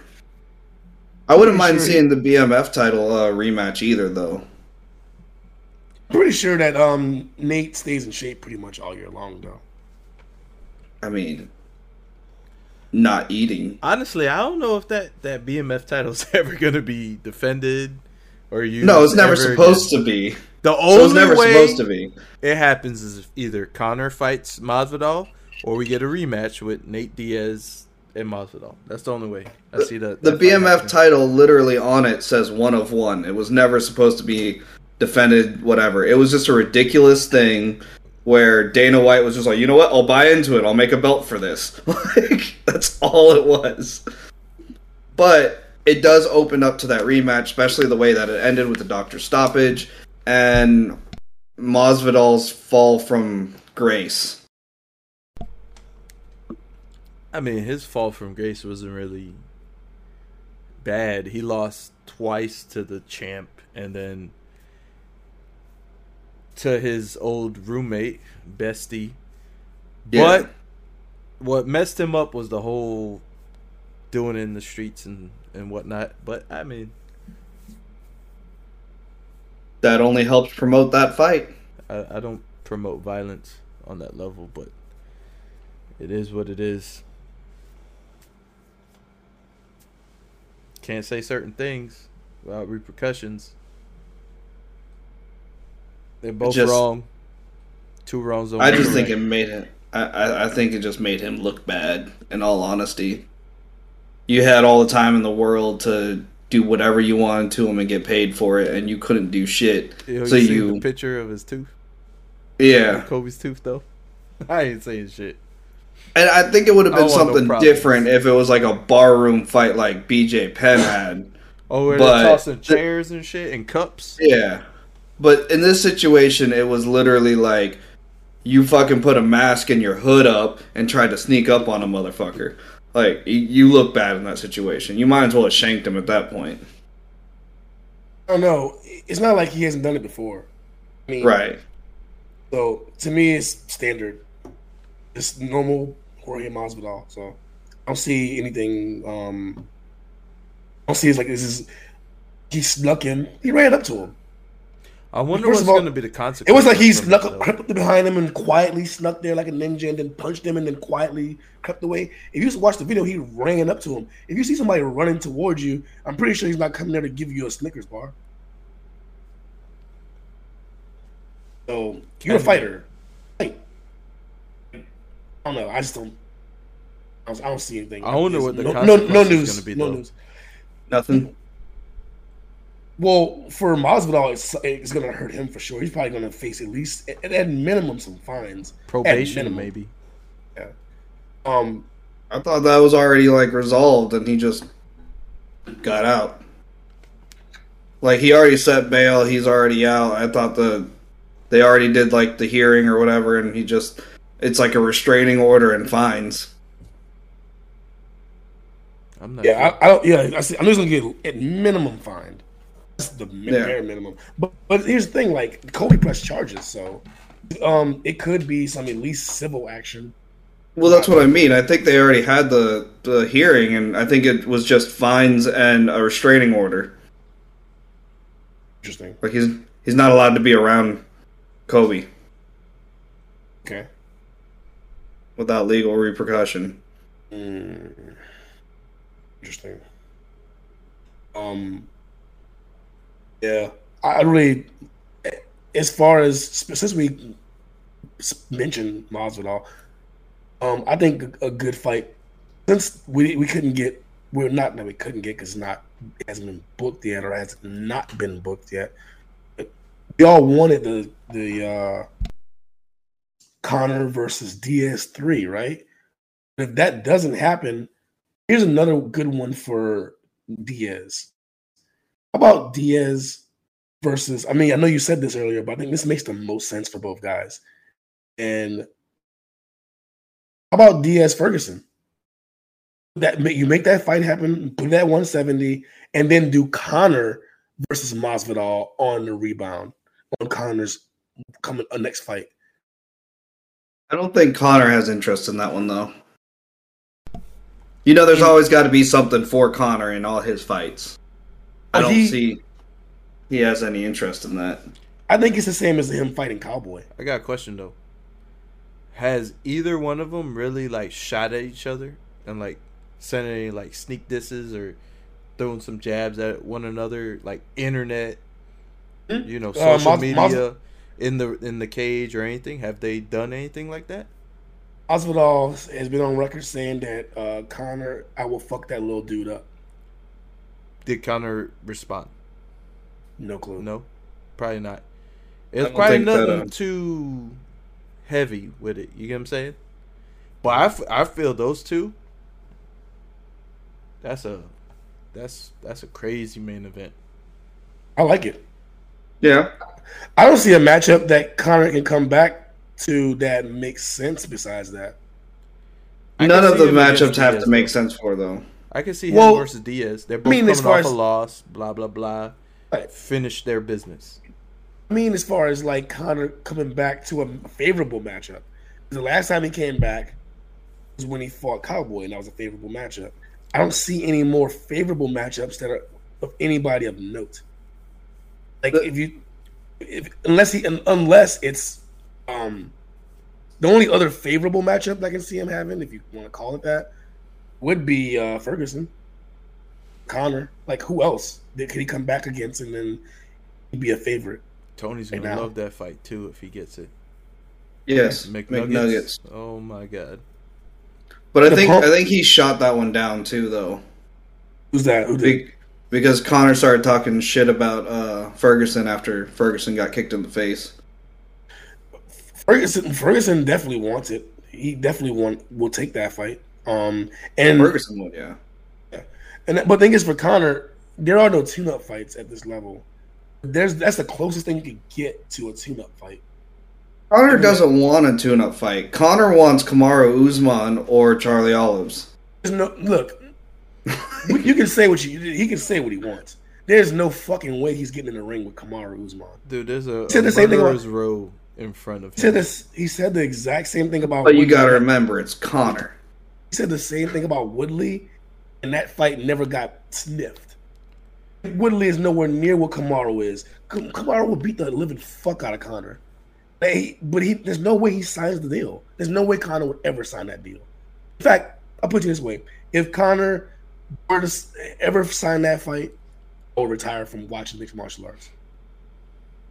Look at it this way: right now, we don't have a lightweight champ, so Conor fighting for a vacant title isn't out of the ordinary against Charlie Olives. It could happen. It could happen. That could happen. Charlie Olives could happen. It could happen because Islam hasn't fought nobody in the top 5. That's his only knock on him, really, in my opinion. Fair knock. Yeah, I really don't. I don't see reason why that couldn't happen. And that's not going to happen against RDA because RDA and Fiziev just got pushed back to June, I believe. June or July. The Fizievs. Yep. So Raphaels. Unless they're planning to just like throw Islam in there, I don't know what's going to happen.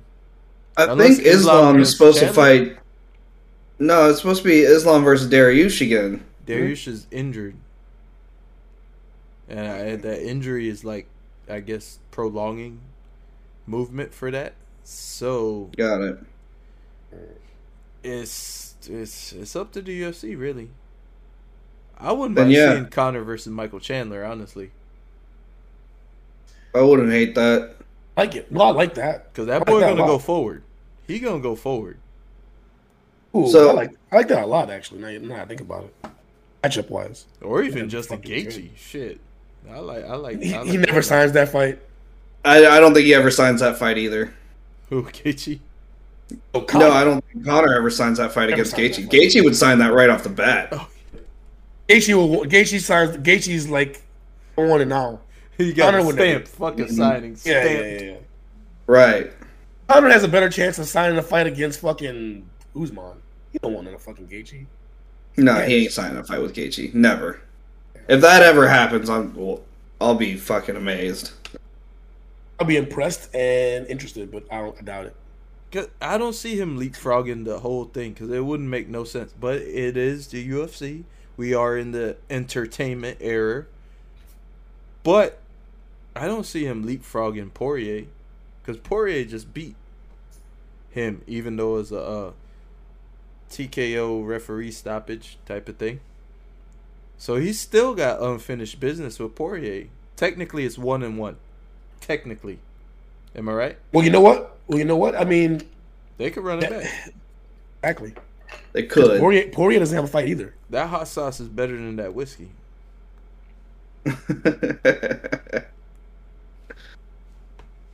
I'll actually agree with that because that whiskey ain't that good. Hot sauce. That whiskey is pretty solid. And they got the hot one too. I ain't tried that one yet though. Push. But either way, I think Gaethje against Conor, if he really wants that title belt. If he really wants a shot at the title, fight Gaethje. Even Chandler. I think Chandler's a good one. Or Makhachev against Chandler. I'd rather see the Conor Chandler. See if Conor can be the Bellator beater. I like Conor Chandler. I'm in for that one. I think And I like Chandler's odds in that fight too. Because I hate to put I do too. Dariush out like on the sidewalk or something, and not letting him get nothing. But he should be back soon, right? whatever the injury is, it must be serious. I don't think it's they got inhibited. I mean, it just happened, so it's not like he's had a year off. Yeah, but it just sucks for Dariush because every time he finds momentum, something happens to where he's like, he just gets kicked to the curb all the fucking time, and it kind of sucks for him. Yeah. And it would be the same in this situation. Like, I would love to see Conor McGregor versus Dariush also, but I don't think Conor ever signs that fight. Not because he doesn't think he can beat Dariush, but because Dariush just isn't a good enough name. Dariush is solid, though. I agree. He's a very and I think that's a good one. matchup, to be honest. I think that would be a solid fight. Like, the matchmakers was dead on when they chose that one. I just wish it would have happened. Mm-hmm. But in my opinion right now, lightweight division is... Man, everybody's chasing Charles, honestly. Mm-hmm. Like, I mean, you could say what you want about Islam, blah, blah, blah. He hasn't got a shot yet. But bro, who does he beat? Who does he beat? Islam? Yeah, exactly. Who's he beat? He just is beating everybody else. He hasn't beat nobody in the top 5. You know what's crazy about that? Look at Chandler's win list. He beat a winless Hooker and a winless Ferguson. Yeah, but at least those are like top flight. He put up veteran good names. matchups against the people he lost to, though. What's he 2-2 Yeah. right now? Right? Yeah, he's 2-2. 2-2. Coming from the B leagues. Wait, hold on. His only good performance was against Gaethje. That was it. Yeah, Dan he did Hooker? knock down. I mean, that was a great No. performance against Dan Hooker. He beat Hooker. I know. No, those are 2 losses. His losses. His 2 losses. losses. Oh, he beat His the losses- brakes off Charles Oliveira in the first round. Knocked him Yeah. down. What's he Yeah. breaks off? He didn't knock him down. Knocked him down. He did. You knocked him down. First He got round was all squeezed out. Chandler. He got squeezed out. That was a 10-8 round, bro. That was Squeezed 10-8. him out. That was 10-8.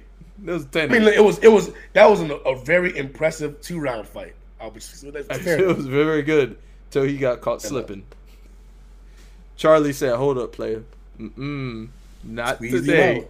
Not today." Squeezed his ass. He choked him out or he knocked him out? Joke.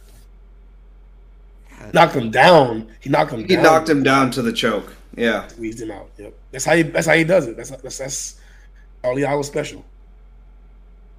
Knock him down, squeeze him out. Ain't it crazy how like this dude went from being like, "Oh yeah, you're good, but you always lose here and there, but you're good," right?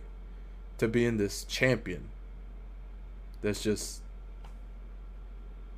Yeah, you look at his record, you never Same think shit. that's going to be champ. like same shit. Like, oh, you're good. You get knocked down, but you don't lose. You come back and choke everybody out. It's crazy. It's crazy how it is. Crazy sport, bro. I mean, It's- he literally went from the guy that everyone's talking about quitting and can't make it over the hump to now people are arguing that his resume is better than Habib's. I think it is already. I don't disagree. You just agree then, right? You Yeah. don't disagree. You just agree. I agree. That's what I'm saying. I don't disagree. That phrase just makes my brain melt. When I hear someone love say it. that, I don't disagree. I'm like, I really I love it. would have loved to see I know my Habib brain fight goes. like 4 more fights, honestly, before he So? retired. Habib, I wish he would have fought like Great. 4 more fights, 4 more important fights, just to prove he was the man. You know what I'm saying? yeah. Like, I I'm not would've- saying like, bro, his skill set was amazing. He did what he had to do. Hmm? He took people out of there really quickly. Not necessarily, not quickly. Most of his fights were decisions, but it's fine. I'm talking about once he got the title. Okay. No, here's the thing about Khabib. One of the most dominant champions ever. As far as he didn't lose very many rounds. He didn't take a whole lot of damage.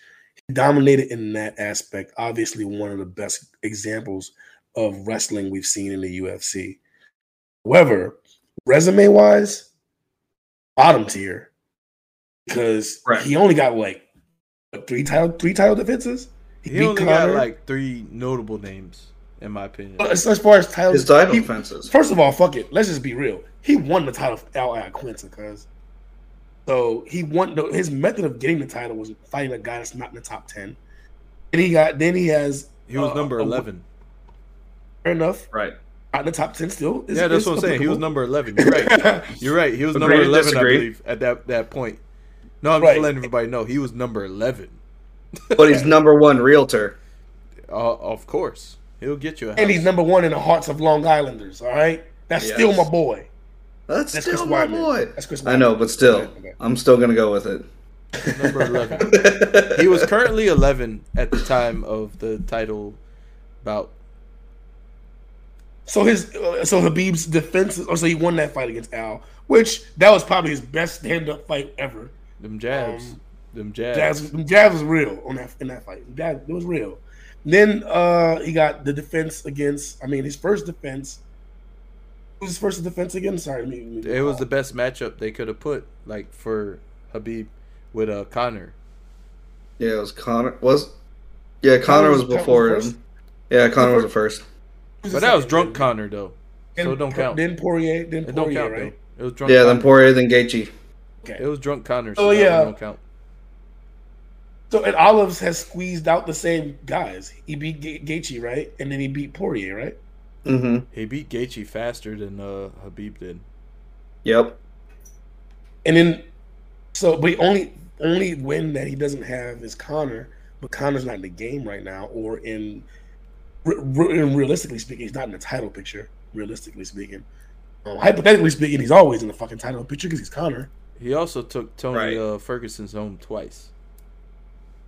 That's right. That's facts. The only reason why I say twice is because there ain't no way Tony's arm was still there, and he was still getting put in that arm bar for that long. And he didn't. Tony said he was gonna beat him with that arm. Tony's a special character. Oliveira does have an impressive resume, however. Here's where Khabib shits on him. Oliveira has like 8 losses. He got none. Khabib has 0. Right. That's where the resumes kind of have a little bit of a discrepancy as far as edge. Because Khabib barely lost a round. He was the most dominant lightweight fighter that the UFC had. The only rounds I say he really lost was to the Brazilian fight. The Conor fight. He lost maybe first round, maybe. He lost the first round of the Conor fight, and he lost 1 round to Al Iaquinta. Okay, I don't think either one of those were legitimate round losses. But if you want to go by that, sure, I won't even argue. But I don't think he legitimately lost any one of those rounds to any one of those 2 guys. The only guy that gave him trouble was Gleison Tibau. No, I know. That was the only time. That was the only time I saw him actually struggle and I know another could potentially lose a round. I know against Gleison Tibau. I know another fight. I definitely do. It's called the weight scale. Well, he almost died against Ferguson. First one. Which one? No, when he had like liver failure. Was it on Tuesday? With Terry. He got scheduled 5 times, and they both were hurt because Tony did the blind mellow jelly, fucking wearing sunglasses indoors, got tripped on the wire. That was so dumb. Oh my goodness. Yeah. That was his fault. That's the one way. It was finally gonna happen. We was ready to go. Then Tony trips on the wire. And blows out his fucking knee. Tweaking, cuz. Tweaking. That's when that fool dressed up in the suit and had the gloves on and shit at the fucking press conference. Oh my god. Out of baseball. The Tekken Fighter fucking intro. Oh my god. I was Is there so a fighter, mad. bro? Let me ask you a question. Is there a fighter on a roster that you wanted the championship more for than Tony? A fight for the championship or actually be champion? I never Be got the champion. title. Be the title. Be the champion. And then get it. Is there a guy you personally wanted to have it that didn't get it in him? One guy. There's only one guy for me. But I can't. Tony right now. I can think of only one guy besides Tony, personally speaking, that I would like to have seen win the title. You think of anybody? Or is Tony that guy for you? I don't even know if like Tony was the guy that I wanted to have the title, whether it was just I thought he deserved the title shot over everyone else. Okay. So you have another fighter? Like, well, I'm trying to think because I know there's other fighters that I thought should have been champion. No, not should have been champion, but you just want to see them win it. Like not that they got hosed or anything. I got like 1.5. Let me get 1.5. Let me get that 1.5, cuz. I got the first one was definitely Tony. Okay. Like even though he won the interim title, it just wasn't, the real title. Then my halfway point was Wonder Boy. I always wanted him to win it, but with Tyron, the first fight, that was a close fight. Second fight, he lost that one. It was just, that was it for him. That's how I felt. I wanted to see him to win the belt. Henderson. I got a couple. And Henderson. I wanted to see him get a title because, let's be honest, he's had a title everywhere else. He was the man everywhere, and he just missed one. He lost both titles, though, when he showed up. And then he never got that John Jones fight. Because remember, he was at 205 for a while. Yeah. And he never got that John Jones fight. Bro, I got a bunch. I can't believe you guys are skipping. And he should have beat. I just can't think Bisping. Right now. He should have beat Bisping the second right. round. I wanted him to win that one so badly, even though he was way over the hill at that point. In no order, I'm gonna give you mine in no order, but I got 5. In no order, All Daily. I want to see him win I want to see him win a title so bad. I want him just like left. Yeah, that way Josh Koscheck got him kicked out of the UFC. I wanted to see him like left hook somebody into another dimension on his way to the championship. I don't care if he defended it. I just wanted to see him get it. That was my boy for a long time. Rumble Johnson. I wanted Rumble to get a title so bad. I forgot about him. So bad. This is one that I'm surprised you didn't say was Gegard Mousasi. Oh my God. Gegard, yeah. I'll agree with that. I love seeing Gegard get UFC gold. That's number 3. Hey, time out. At that point in time, when Gegard was smoking everybody, who would have he fought for the title at that point? Was it Weidman? It wasn't Weidman because he picked up Weidman off the ground and needed him in the head. Like he made sure your hands ain't touching and he needed him in the head. It would have been Whitaker or Bisping. Or Yoel? Whitaker or Bisping. Whitaker, Bisping. Yoel never had the title, so it would have been Whitaker. For like a interim or whatever. Would have been floating around there at that time frame where Rockhold fought. It would have been Whitaker or actually, you know what? It would have been Whitaker or Adesanya because he could have been Calvin. Could have been in the same spot as Calvin was in. Well, his title spot was the reason why they had the whole throwout was because, and he got pushed back was because of Bisping GSP and that whole time frame. Whitaker, Bisping, and GSP, that whole holdup. That's where he got like thrown out of the equation. So it would have been either Bisping or Whitaker that he would have fought. Damn. That would have been a good fight. He should have. It should have been Gegard fighting Bisping instead of Dan Henderson. Because Dan Henderson wasn't even in the title picture. Wait, no. They pulled some strings for that one. Hold on, wait. That was a request from the champion at that point. When Gegard Mousasi fought Chris Weidman, who was the middleweight champion? Either Rockhold or Bisping. I don't think so. I don't think it was either one of those guys. I think it was Robert Whitaker. Let me look it up real quick. I think Robert Whittaker was the interim champion at that time, waiting on Bisping. Because it was supposed to be Rockhold versus Weidman 2, and then Bisping won the title, and then Bisping got injured, and Bisping got injured. That's why they created the whole Whittaker versus Yoel, and then even though Whittaker won the interim title, they did the GSP fight. So yeah, Gegard should have been fighting when Dan Henderson fought for the title. That's when he should have done it. So it should have been against Bisping.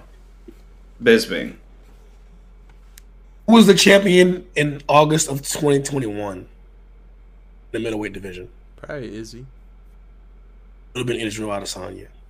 Because the Chris Weidman Gegard Mousasi fight was on August 13th, 2021. No, was that in 21? He was already in Bellator by then. Bro, that's last year. Yeah. Wait, no. Well, no. This article. Sorry, my fault. This article is from there. No, that's fair. This article is from 2021. My bad. Actual fight itself was It was April 2017. Right. My bad.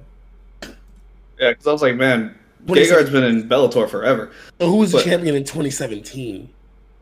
That's the question. I'm gonna go with middleweight title holder in 2017. I'm gonna go with Izzy or Robert Whittaker. It has to be Izzy. I don't think it was Izzy yet. It has to be. That's why I said Robert Whittaker, because he was the only champion before. He was the champion before Izzy, and I don't think Izzy was the title holder at this point. I think it was Rob. I think Rob was at that point doing the wars with Yoel at that time. Right. And those wars with Yoel were while Bisping was champ, but injured. Oh. Yeah, because those were interim fights. Oh, Bisping got squeezed out by fucking by GSP. What time? That's what I'm saying. 2017. 2017. What month? I'm sorry. The fight itself was in April 8th. April 8th was Mousasi against Weidman. The following week was Jacare versus Whittaker. He knocked him out. That was before he got his title. And then 3 months later, he fought Yoel Romero to a decision and won that title. I believe the vacant title, or the interim. No, he won the interim because Bisping was injured and they were trying to set up the GSP fight. And then, Bisping. I thought GSP had taken it from. He beat Bisping, correct, and then it was like he retired, so that's why it was an interim fight. Not because Bisping was injured. It was an interim fight because they were setting up the. They had the interim fight, and then Robert Whittaker held out for a while because they were doing Bisping versus GSP, and then GSP retired. That's why they promoted Whittaker to champ. And that's why he defended it against Romero a year later. GSP versus Bisping was in November of 2017. And Robert Whittaker didn't fight again until June of 2018 against Romero. So then, yeah, you're right. It would have been either he was fighting for a championship, assuming that he was in line for it.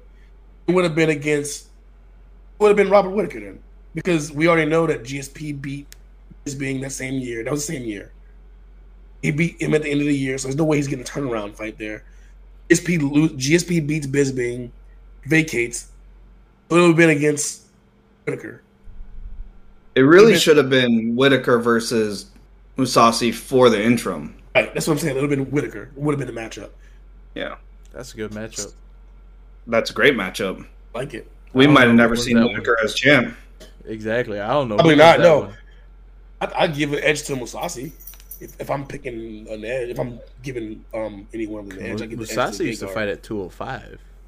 The bad motherfucker, bro. You know what I'm saying? Gegard, I even think Gegard would be a great fight against Izzy. Just personally speaking, I think that'd be a fucking great matchup. I agree. I'm on board for that one. With that being said, though, other two fighters out of the 5 that never won a title, I was personally hoping did. Carlos Condit. I was really hoping he won a title. I really hope that Gustafsson would have won a title. I agree with Gustafsson. Those were the 5 guys out of history of the game that I've been in. I'm like, man, I really wish they could have got an opportunity to win. Because I would love to see Paul Daly just fucking left hook somebody into another dimension for that title. And then obviously Rumble was knocking out everybody, but could never get past the wrestlers that could choke him out. And Gustafsson couldn't beat the big black dudes. See, Condit had a bad mix of injuries and like GSP being the guy. Who's the last person? Musasi just ran into a shit deal with the UFC because he's the only legitimate guy that probably could have had it. I mean, if he was in the UFC for 2 more fights, he's probably champion. Didn't he want the pay? That's why he went over to Bellator. Well, he wanted to be treated better too. He likes the way that Scott Croker treated him versus because they were in Strikeforce together. Yeah, and he liked that business more, so he wanted a little bit more pay. He wanted sponsorships back. He hated the whole log jam at the top of the division because of the whole GSP and everything going on. When everyone knew that the whole Bisping era as middleweight champ was all bullshit. Oh, it definitely was. He legit won the title. But his title defense against Dan Henderson was bullshit. And the fight against GSP was just a cash grab, and then he lost. So that shouldn't have happened. That should never have happened. And then GSP. Good for GSP. Fuck right, fighting anyone else in this division. I'm actually happy that happened for GSP. I am too. I'm not gonna lie. I love that that's part of GSP's legacy.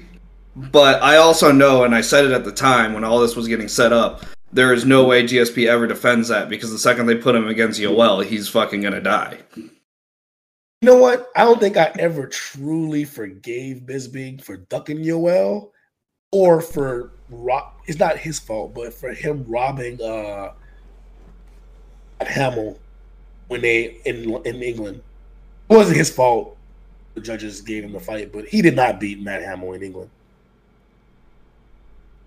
I won that fight. And he's undefeated in England. No, it's insane to me how he won that fight. But I also think that he ducked the OL pretty heavy. He didn't want no part of Yoel. He didn't want no part of any of the actual contenders in the thing. He literally fought. He did want Rocco. When he actually got the title, that was personal. And short notice as hell. So you're gonna do that. But when it came to actual contenders, he's a champion, better than a contender. He beat the fuck out of Wyman, earned that title. No, I'm saying after that, when he was defending his title defenses were bullshit because he didn't want any of the actual 185 contenders. He fought a guy that was unranked and like over the hill and still almost lost. He wanted that get back. And I wanted Dan Henderson to win that. I mean, I'm just saying. But America. I knew it wasn't supposed to be. That was for America and just because. Run it back from the Ultimate Fighter. I saw a clip one time. It was Yoel calling out Bisping back when Bisping was the top of the middleweight division. He was like, "I'm everywhere you are. I'm in Manchester. You're not here. You're not here." Oh, imagine this dude like following you around everywhere you go. You talking about Masvidal? Yeah, man, whatever. If Yoel sneaks you or just comes up to you while you're whatever, and then you'll be missing more than 2. That's for damn sure. I don't know problems. No. Yoel? Yeah, no problems. Oh no. Hey, I mean, we going over 2 hours now, guys. You guys ready to call it? I know we've been away for a little while, so it was good to get it going. But you guys ready to call it? Yeah, man. Yes. It's a reunion. Back. That note, though, I'll give a shout out to all our peoples. Appreciate the support. Appreciate the likes. Appreciate you guys viewing our content. If you are a first timer, hit the subscribe button, the like, hit us up in the chat. With me and Mark are both on Twitter at Ashy Knuckles MMA. But on that note, we can zip that shit up. Zip it up. Zip it out. Peace. La la la la la la la la la.